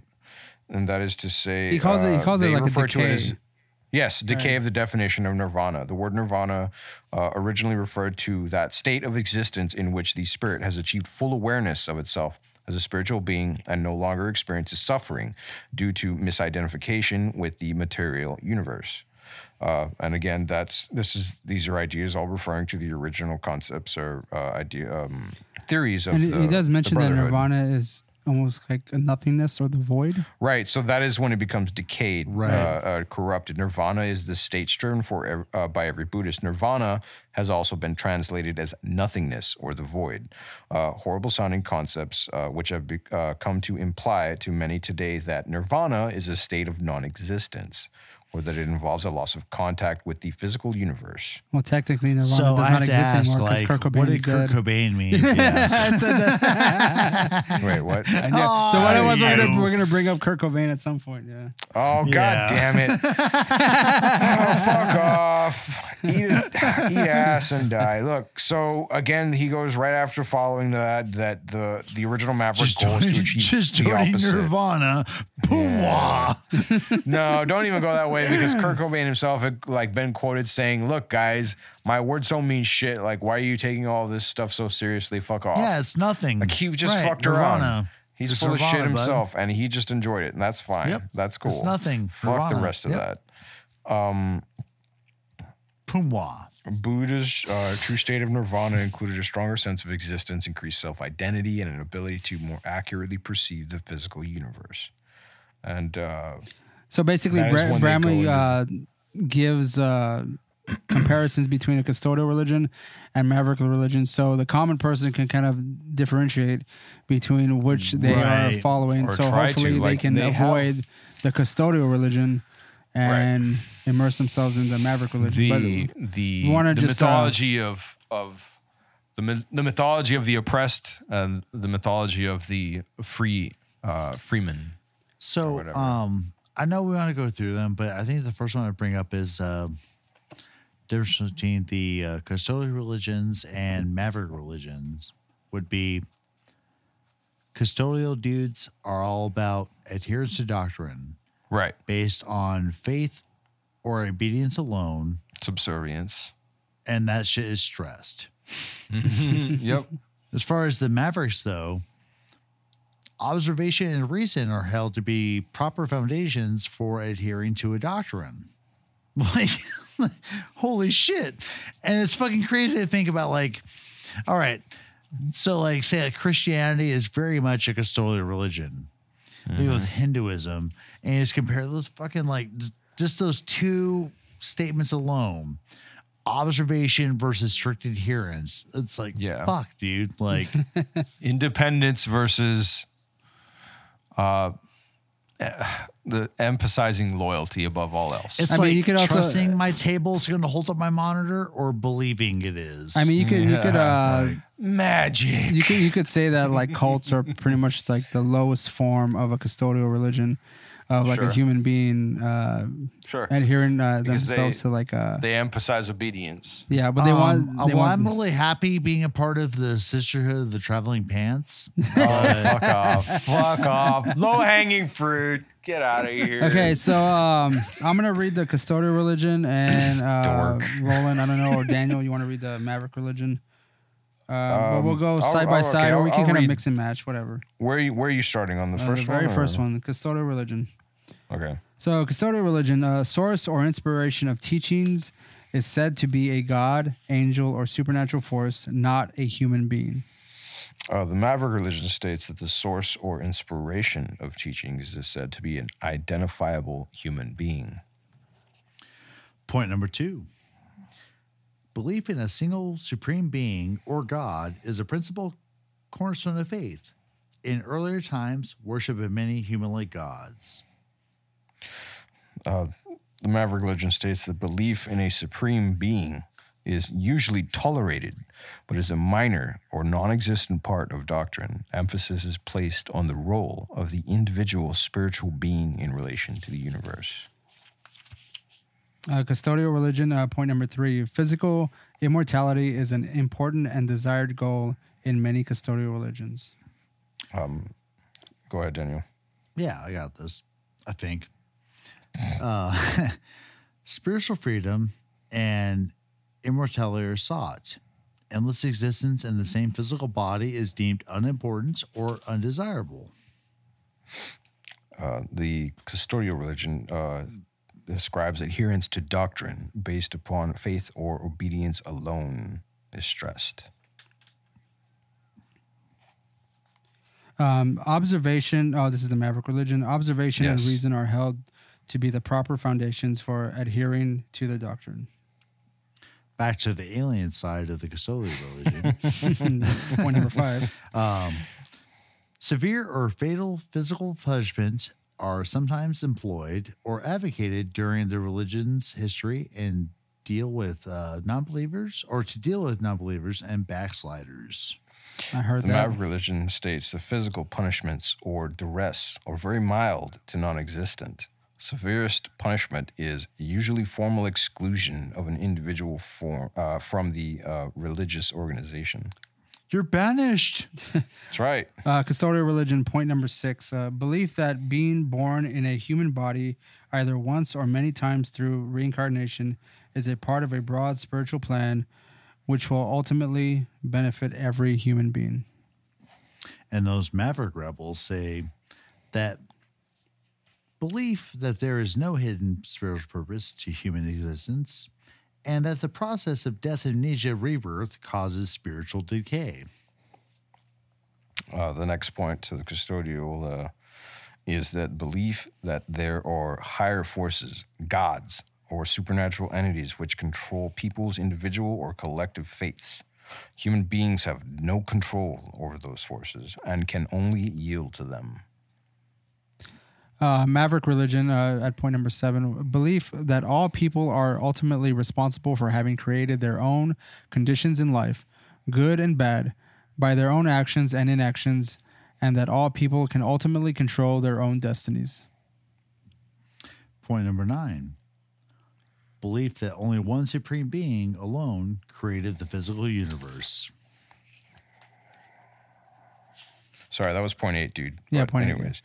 Maverick religion, point Fuck 8 is you, the I can't count. I studied belief- social science. It's fine. Belief that everyone has something to do with the creation and or perpetuation of the physical universe. Custodial religion, point number 9. Human suffering, toil, and enslavement are a part of a broader spiritual plan which will ultimately lead to the salvation and freedom for those who obediently endure it. Maverick religions. Human suffering, toil, and enslavement are social ills that have no constructive purpose and stand in the way of spiritual salvation and freedom. And the custodial, number 10. The spiritual recovery and salvation depend entirely upon the grace of God or other supernatural entity. And Maverick religion, point number 10. Spiritual recovery and salvation are entirely up to the individual to achieve through his or her own self-motivated effort. So again, like a lot of the Maverick ideas are much closer to what the Brotherhood of the Snake was originally trying to achieve. Yeah, and actually, like, I'm waiting for a book to come out where it just talks about the purported Brotherhood of the Snake, where it talks about the subversive elements in there because, you know, these ideas of that are non-custodial keep popping up throughout history. And it's like, you know, where's the little rogue that's doing that, you know?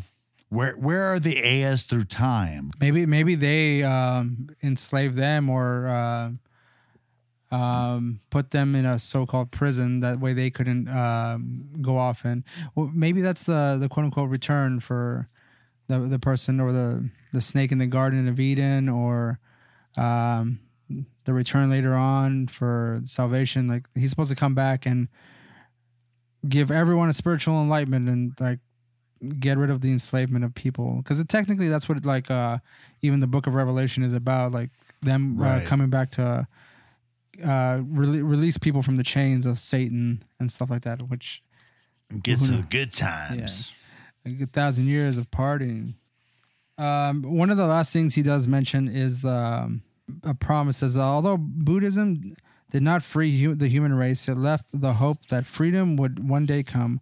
According to Buddhist legend, Gautama knew that he had not accomplished his goal of creating a religion that would bring about full spiritual liberation for all mankind. He therefore promised that a sacred Buddha or enlightened one would arrive later in history to complete the task. And this constitutes the famous Maitreya, the friend prophecy, which has become a very important element in the modern Buddhist faith.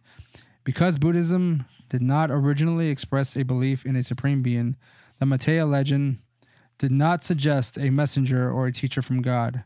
Maitreya would simply be an individual with whom knowledge, or with the knowledge and ability to get the job done. Yeah, and I don't understand that really. Like, because the idea of the Maitreya sounds very mavericky. It does. I mean, like I just mentioned earlier, the return of Jesus, the rapture, all that sure. stuff. Yeah, But the thing second is, coming of Christ. Well, we're okay, not gonna no. go to the next So chapter, second coming is but, one thing, like, Ray, but like they do mention here that the rapture, or rather the ideas of the apocalypse, is something that the Buddhism decayed into. Right. Right. Mm-hmm. And so I'm just The final curious battle, if Armageddon, the Day of Judgment. idea that was kind of seeded early of the Maitreya was the start of, you know, kind of the doomsday stuff that we'll get into this next episode. And so I'm just curious if idea that was kind of seeded early of the Matea was the start of, kind of the doomsday stuff that we'll get into this next episode. It seems that way. As it decayed with the rest of Buddhism, it was slowly absorbed into a destructive doctrine spread by the Brotherhood sources in the Middle East. So the end of the world teachings have a catastrophic effect on human society. It is therefore of paramount importance to understand more about where and why those teachings began. Yeah. And we'll get into chapter 11 on the next episode called The Doom Prophets. Now that sounds fucking metal. Let's be realistic here. It's a good band title for sure. We're going to get into the metal part of this book right now, or like next episode. Yeah, let's do it now, guys. Fuck it. Yeah. No prep. Let's get into it. We're going to remember. Fucking do it. Yeah, Roland, you ever read it? Get after it. We'll read it live on this podcast. Be like the rest of the assholes. Yeah, like everyone else that on book. YouTube who does it, right? Man, fuck those guys, man. Lazy. All right. That's the end of part two. First, I guess the first part. I mean, however long this is going to be, I might break this fucker up into 2 episodes for all I know.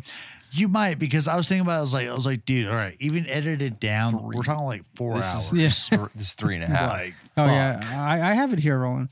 We're at 3:25 just on this alone. But I mean, I'm gonna say that's 20 minutes of like dead air bullshit, and then everything else. Oh, Ooh, 20 scary. more minutes. All right, so that'll bring this episode to a close. I'll edit everything else as need be.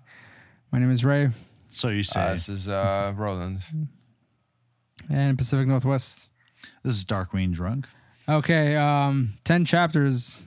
This is a long 10 chapters, man. Yeah. Holy shit. All right. I did not anticipate this. No, we'll see you next time. See you, dudes. Blue midgets come into my house. Hey, it's ridiculous. The guy had some kind of a rectal probe. Ridiculous. Ridiculous. Ridiculous.